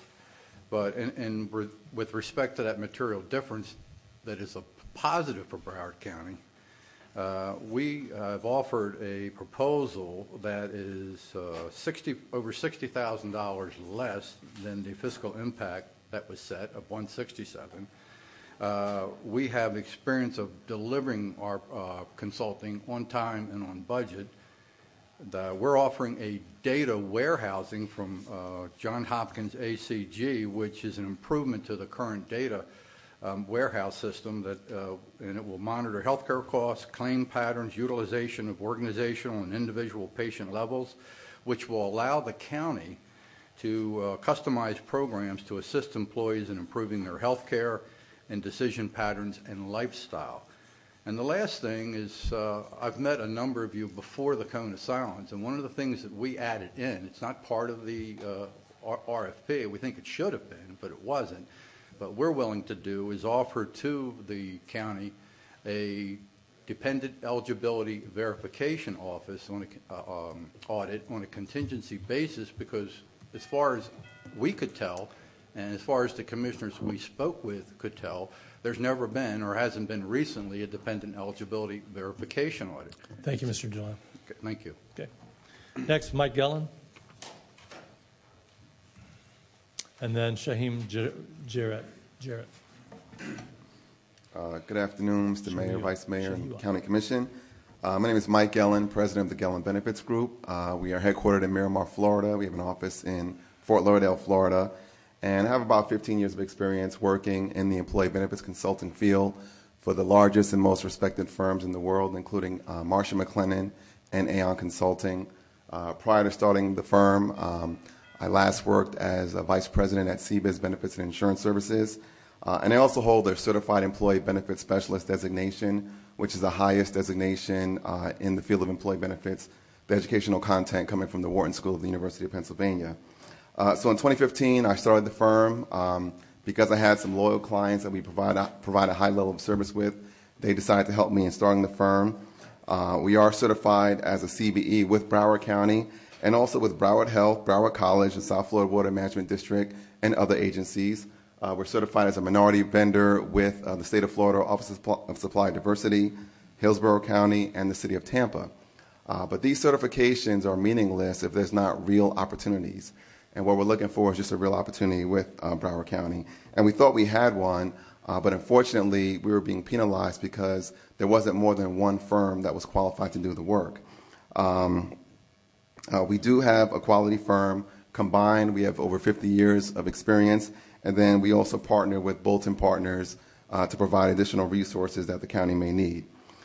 We think the county should take note that the current county CFO and the person that's most experienced and has the most expertise in the field work with employee benefits, Kevin Kelleher, he ranked our firm the highest of the three firms, including the two publicly traded firms that also bid.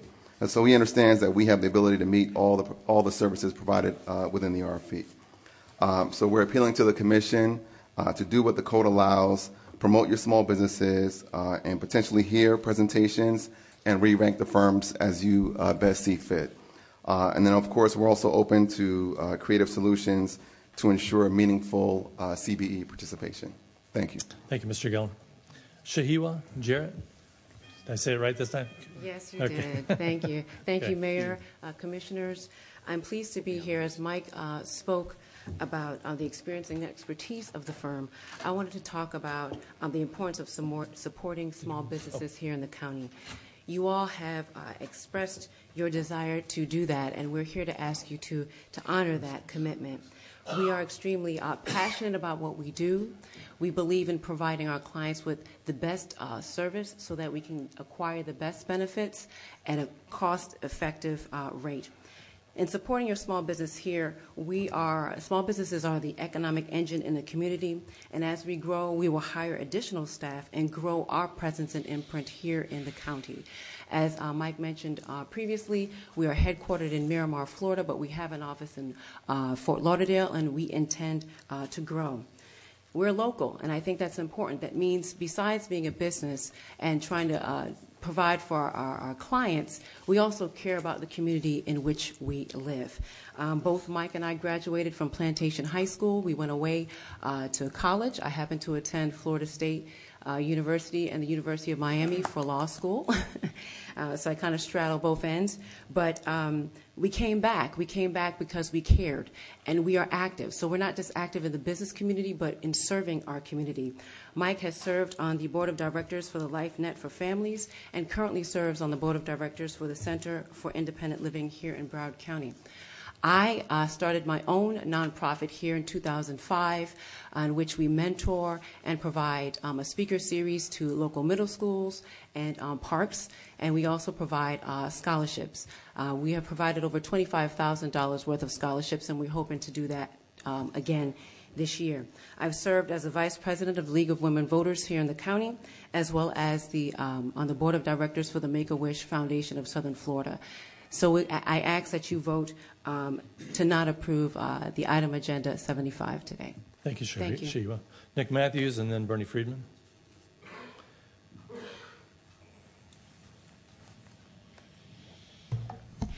Good afternoon, Mayor and Commission. Nick Matthews with Becker Polikoff on behalf of the Gellin Benefits Group. With item 75, I think there's an important piece about the process that needs to be discussed. All the way back to early of this year, this RFP has gone through the Commission to approve it. It's been released. It's gone through question and answers. It's gone through a closing date, RFP submittals, evaluation committees, and all that, under the premise that no CBE participation was required. That determination was made in an April memo that just this morning has been corrected. That determination had been reliant on the wrong area of Broward County Code, saying that it's an area of the code that deals with reserve contracts, where I believe the county would attempt to dedicate an entire project or entire contract for a CBE company to do all of that work. Just today, your staff corrected the record and said, no, there's a piece of the administrative code that says specifically there has to be two firms that could potentially do the work listed in the CBE registry. There has been two firms with the proper NASIX codes in the CBE registry all along. But just now we are kind of figuring out which part of the code is relevant to determine that. And if you look at the code that we are now saying is the appropriate code to determine no goal is necessary, it only asks that there be at least two in the registry. It doesn't say staff needs to call them and personally ask them how much of the project they can do or how much they're interested in or how much they would charge. It doesn't say any of that. It simply says there needs to be two in the registry to set a goal and a procurement. So if we are now going back and recognizing the proper area of code that kind of dictates policy here, let's go back and also apply that let's apply it properly and say there's two firms that identify in this industry in the registry and therefore implement some sort of a goal or a requirement. And we're here to encourage you to think outside the box and find a way to ensure that whoever is approved here has some sort of CBE participation in this contract. And that's what we would ask you to do. Thank you. Thank you, Mr. Matthews. Mr. Friedman. Thank you. Bernie Friedman representing Gellin Benefit Group. couple of very quick points. First of all, CBE participation is an important policy that has been embraced by this county commission over and over again.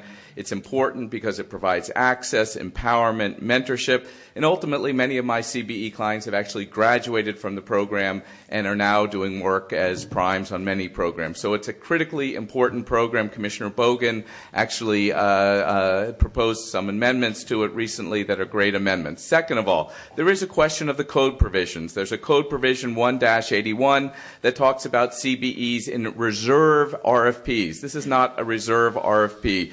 The administrative code in section 19 talks about 2 firms being on a list. It's irrefutable. There were 2 firms on a list, so clearly there should have been a CBE requirement to this RFP. Commissioner John Rodstrom many years ago was the one that changed the code because there were multiple bond deals going on and there was only one firm that was eligible, and there were a whole series of bond deals, and that one firm was getting every single one of them. The facts here have nothing to do with that, and clearly this is not multiple deals. There should have been a CBE requirement. Third, why punish the one CBE firm that spoke earlier, that played by the rules, that has worked so hard in this community, that has established roots in Miramar, that has done all this great work, that has an expectation and a reliance to have a CBE requirement? Why punish that one firm? That's unfair. We need to fix it.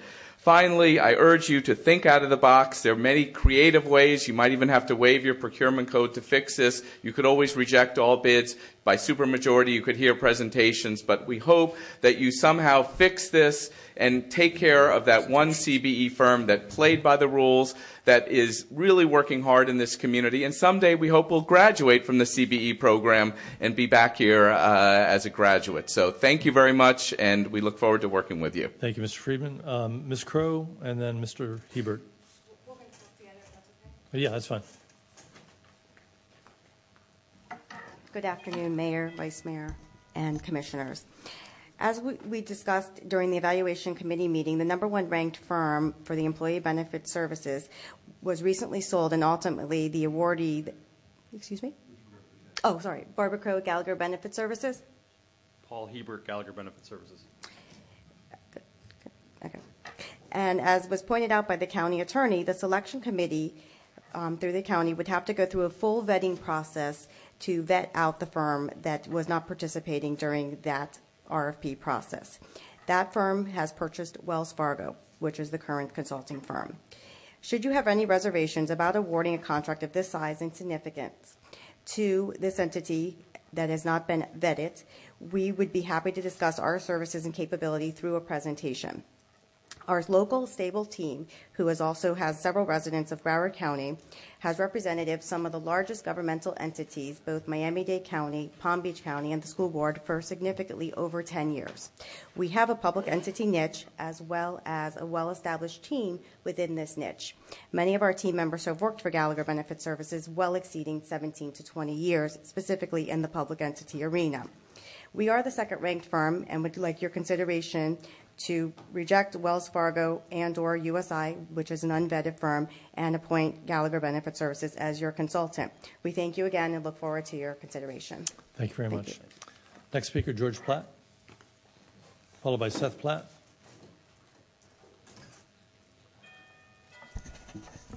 Good afternoon. George Platt on behalf of my client, USI Insurance Services. The company that recently acquired Wells Fargo, who's been your provider for 15 years and done an outstanding job by everybody's account. The selection committee did actually hear presentations from these shortlisted firms. They voted strong recommendation that USI be considered. There was no 3-day letter raising new information. There was no protest. I worry, I hope you worry too, that if you want to have every Tuesday people getting up here and second-guessing the selection committee, not based upon any real legal basis, but just upon the fact that they're going to say they're better than the next guy. Gellin wrote his letter talking about, you didn't consider the CBEs, but, you know, Gellin proposed as a prime, not you.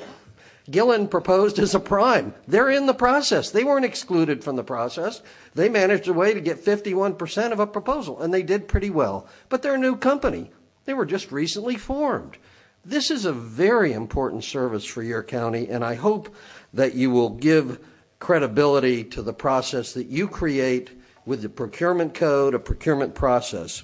We have a team that is stable, that's been here, that includes Senior Vice President Susan White, the lead consultant, Catherine Pritchett, the account executive, James Byrne, the financial analyst, Melissa Tucker, the wellness associate, Michael Shank, compliance attorney, Nick Allen, the actuary, and Doug Beller, the managing director. This is a great team. They are a wonderful, trusted extension of your benefits people.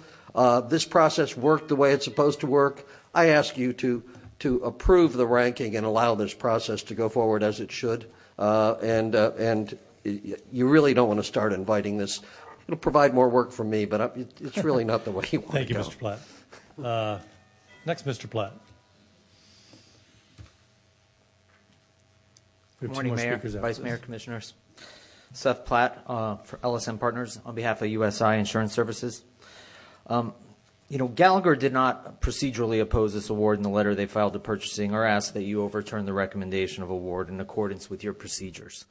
And the third place team of Gallon Benefits did ask that you award the contract to them based largely on the merit that they brought a CBE component to this procurement. And that's an argument lacking merit to vault them into first place. County staff did a great job contesting some of the procedural issues raised relative to the county's requirement to assign CBE percentages. But let me pose the business case scenario to you on why this is good public policy. If the board agreed that it was appropriate policy to assign a CBE percentage when only one firm is available in the market, it would have forced prime contractors to hire the sole subcontractor regardless of their competence, or risk being found irresponsible.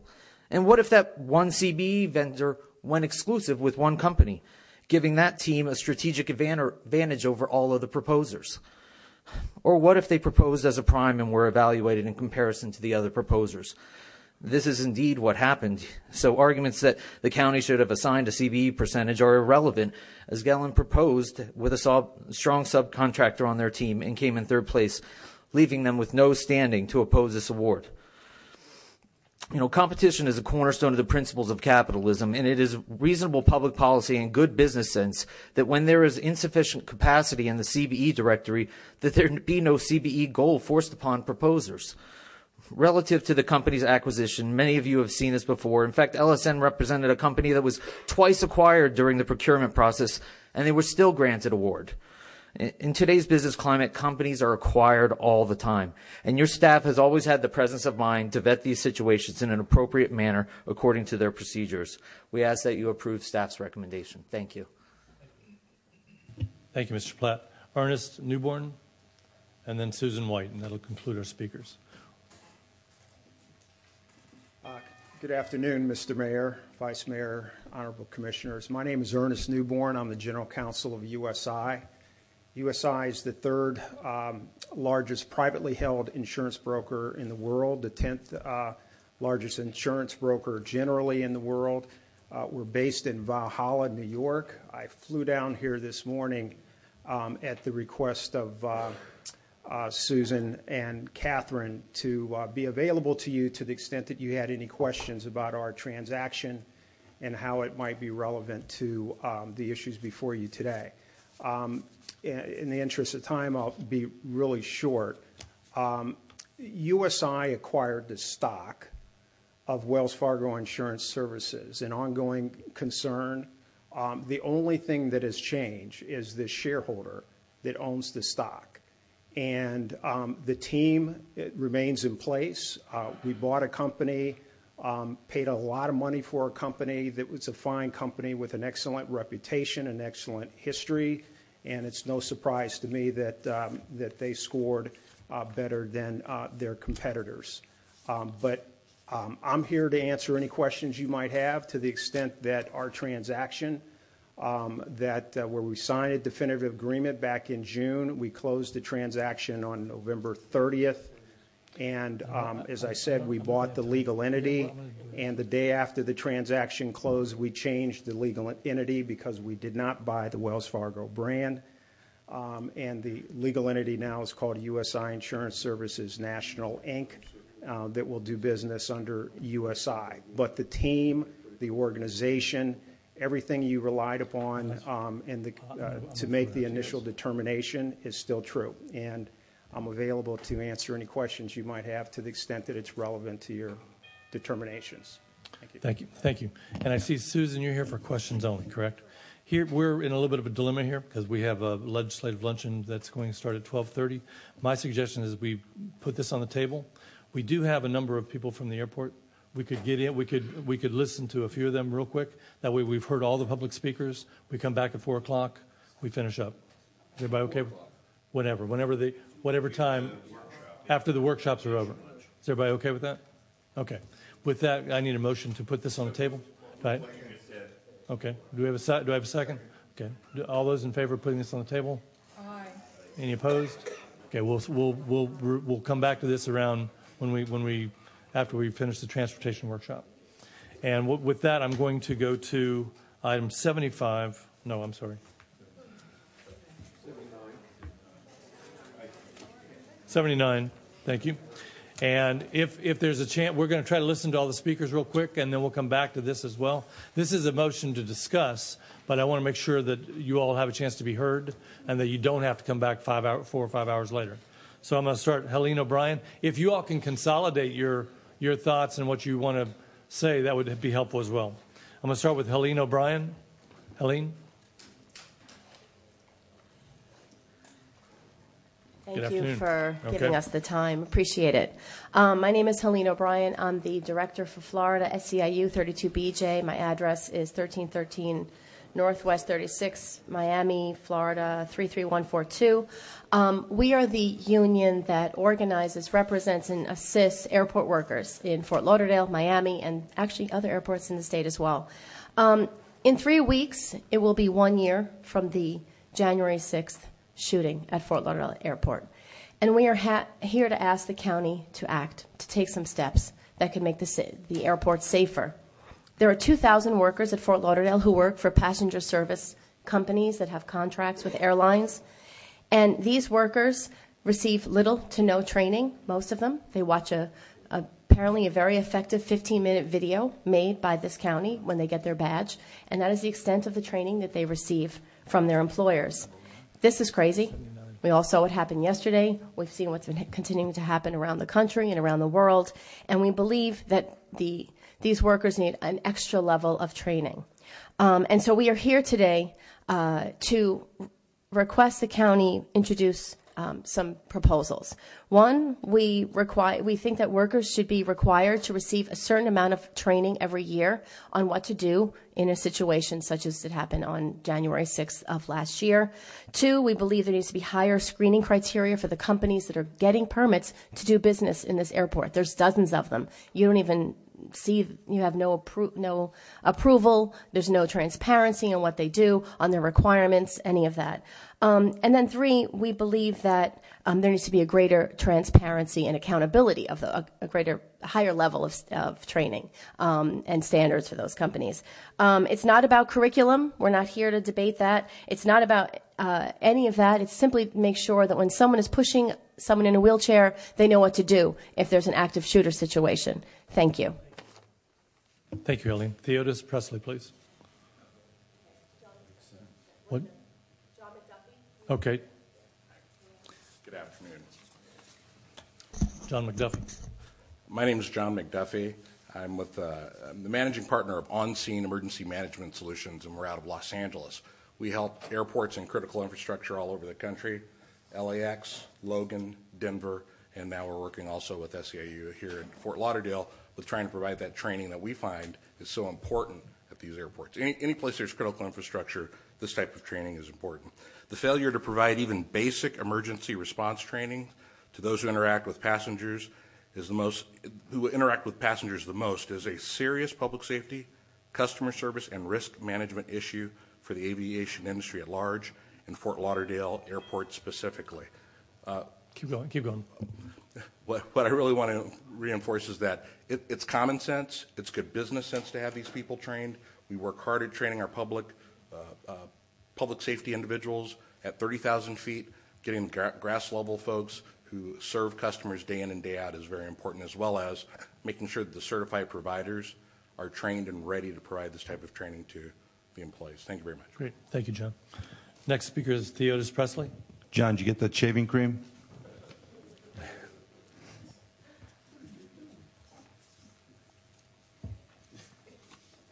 Good afternoon. My name is Gulder Gairus. I work at Fort Lauderdale Airport as a wheelchair attendant. Last January shooting was a horrible experience for people here at the airport. Many of us still feel nervous when we're going to work. 5 people were killed and 8 people were injured due to the incident at the airport. So at the time of the incident, I was pushing a wheelchair passenger on a wheelchair, and all of a sudden the chaos erupted. And what comes to mind is run for cover, but that was also my responsibility to take care of that passenger. I couldn't run and leave him unattended, so I had to run with it, slow him down, but that's the first thing to do. That's your responsibility, the wheelchair. That's your parents, my parents, and all in case. But the reason why we're here today to have a proper training, because some people might think our job is not important at the airport, but we are the first one to see and the last one to leave. When we come, your parents come to the airport in the wheelchairs. So therefore, we need a proper training and to know when the situation presents itself, to know what to do, where to go, the exit. Thank you, Kadir. Thank you very much. Meji Bizain? She has to go to work. Okay. Arnold or Theodis? Finally, it's Theodis. There you are. Okay. Yes, finally Theodis. Okay. Yes, good Theodis. afternoon. As you know, I worked for the airline for more than a decade as a wheelchair attendant. I was at the airport on January when this incident happened. Like most people, we did not know what to do. Everybody, it was a bunch of chaos. Everybody was running and screaming and did not know where to go. After this attack had happened, 32 BJ SCIU that represent the workers at the airport came out and talked to the workers in reference to what they was trained to do in case of emergency. They did not know what to do.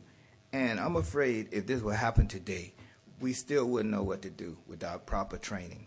We're asking you, that's why I took a part of this campaign, the airport safety campaign. We asking you to, we need mandate paid training for our employees so if this should ever happen again, we'll know where to go and what to do. It was great for you, Commission, to give us the living wages, but we need more. We need to know what to do in case of emergency. We're asking you to act on this now and get proper training for the workers so we'll know what to do when this incident shall ever happen again. And I assure you, if it does not happen here, it will happen somewhere else, just like in New York as yesterday and everywhere else. Thank you, Mr. Presley. And our last speaker is Arnold Freeman. He had to go to work. Okay. What we're going to do is we're going to reconvene after the transportation workshop to further discuss this, but I wanted to make sure you all had a chance to be heard. With that, we're going to go to our workshop in room 430.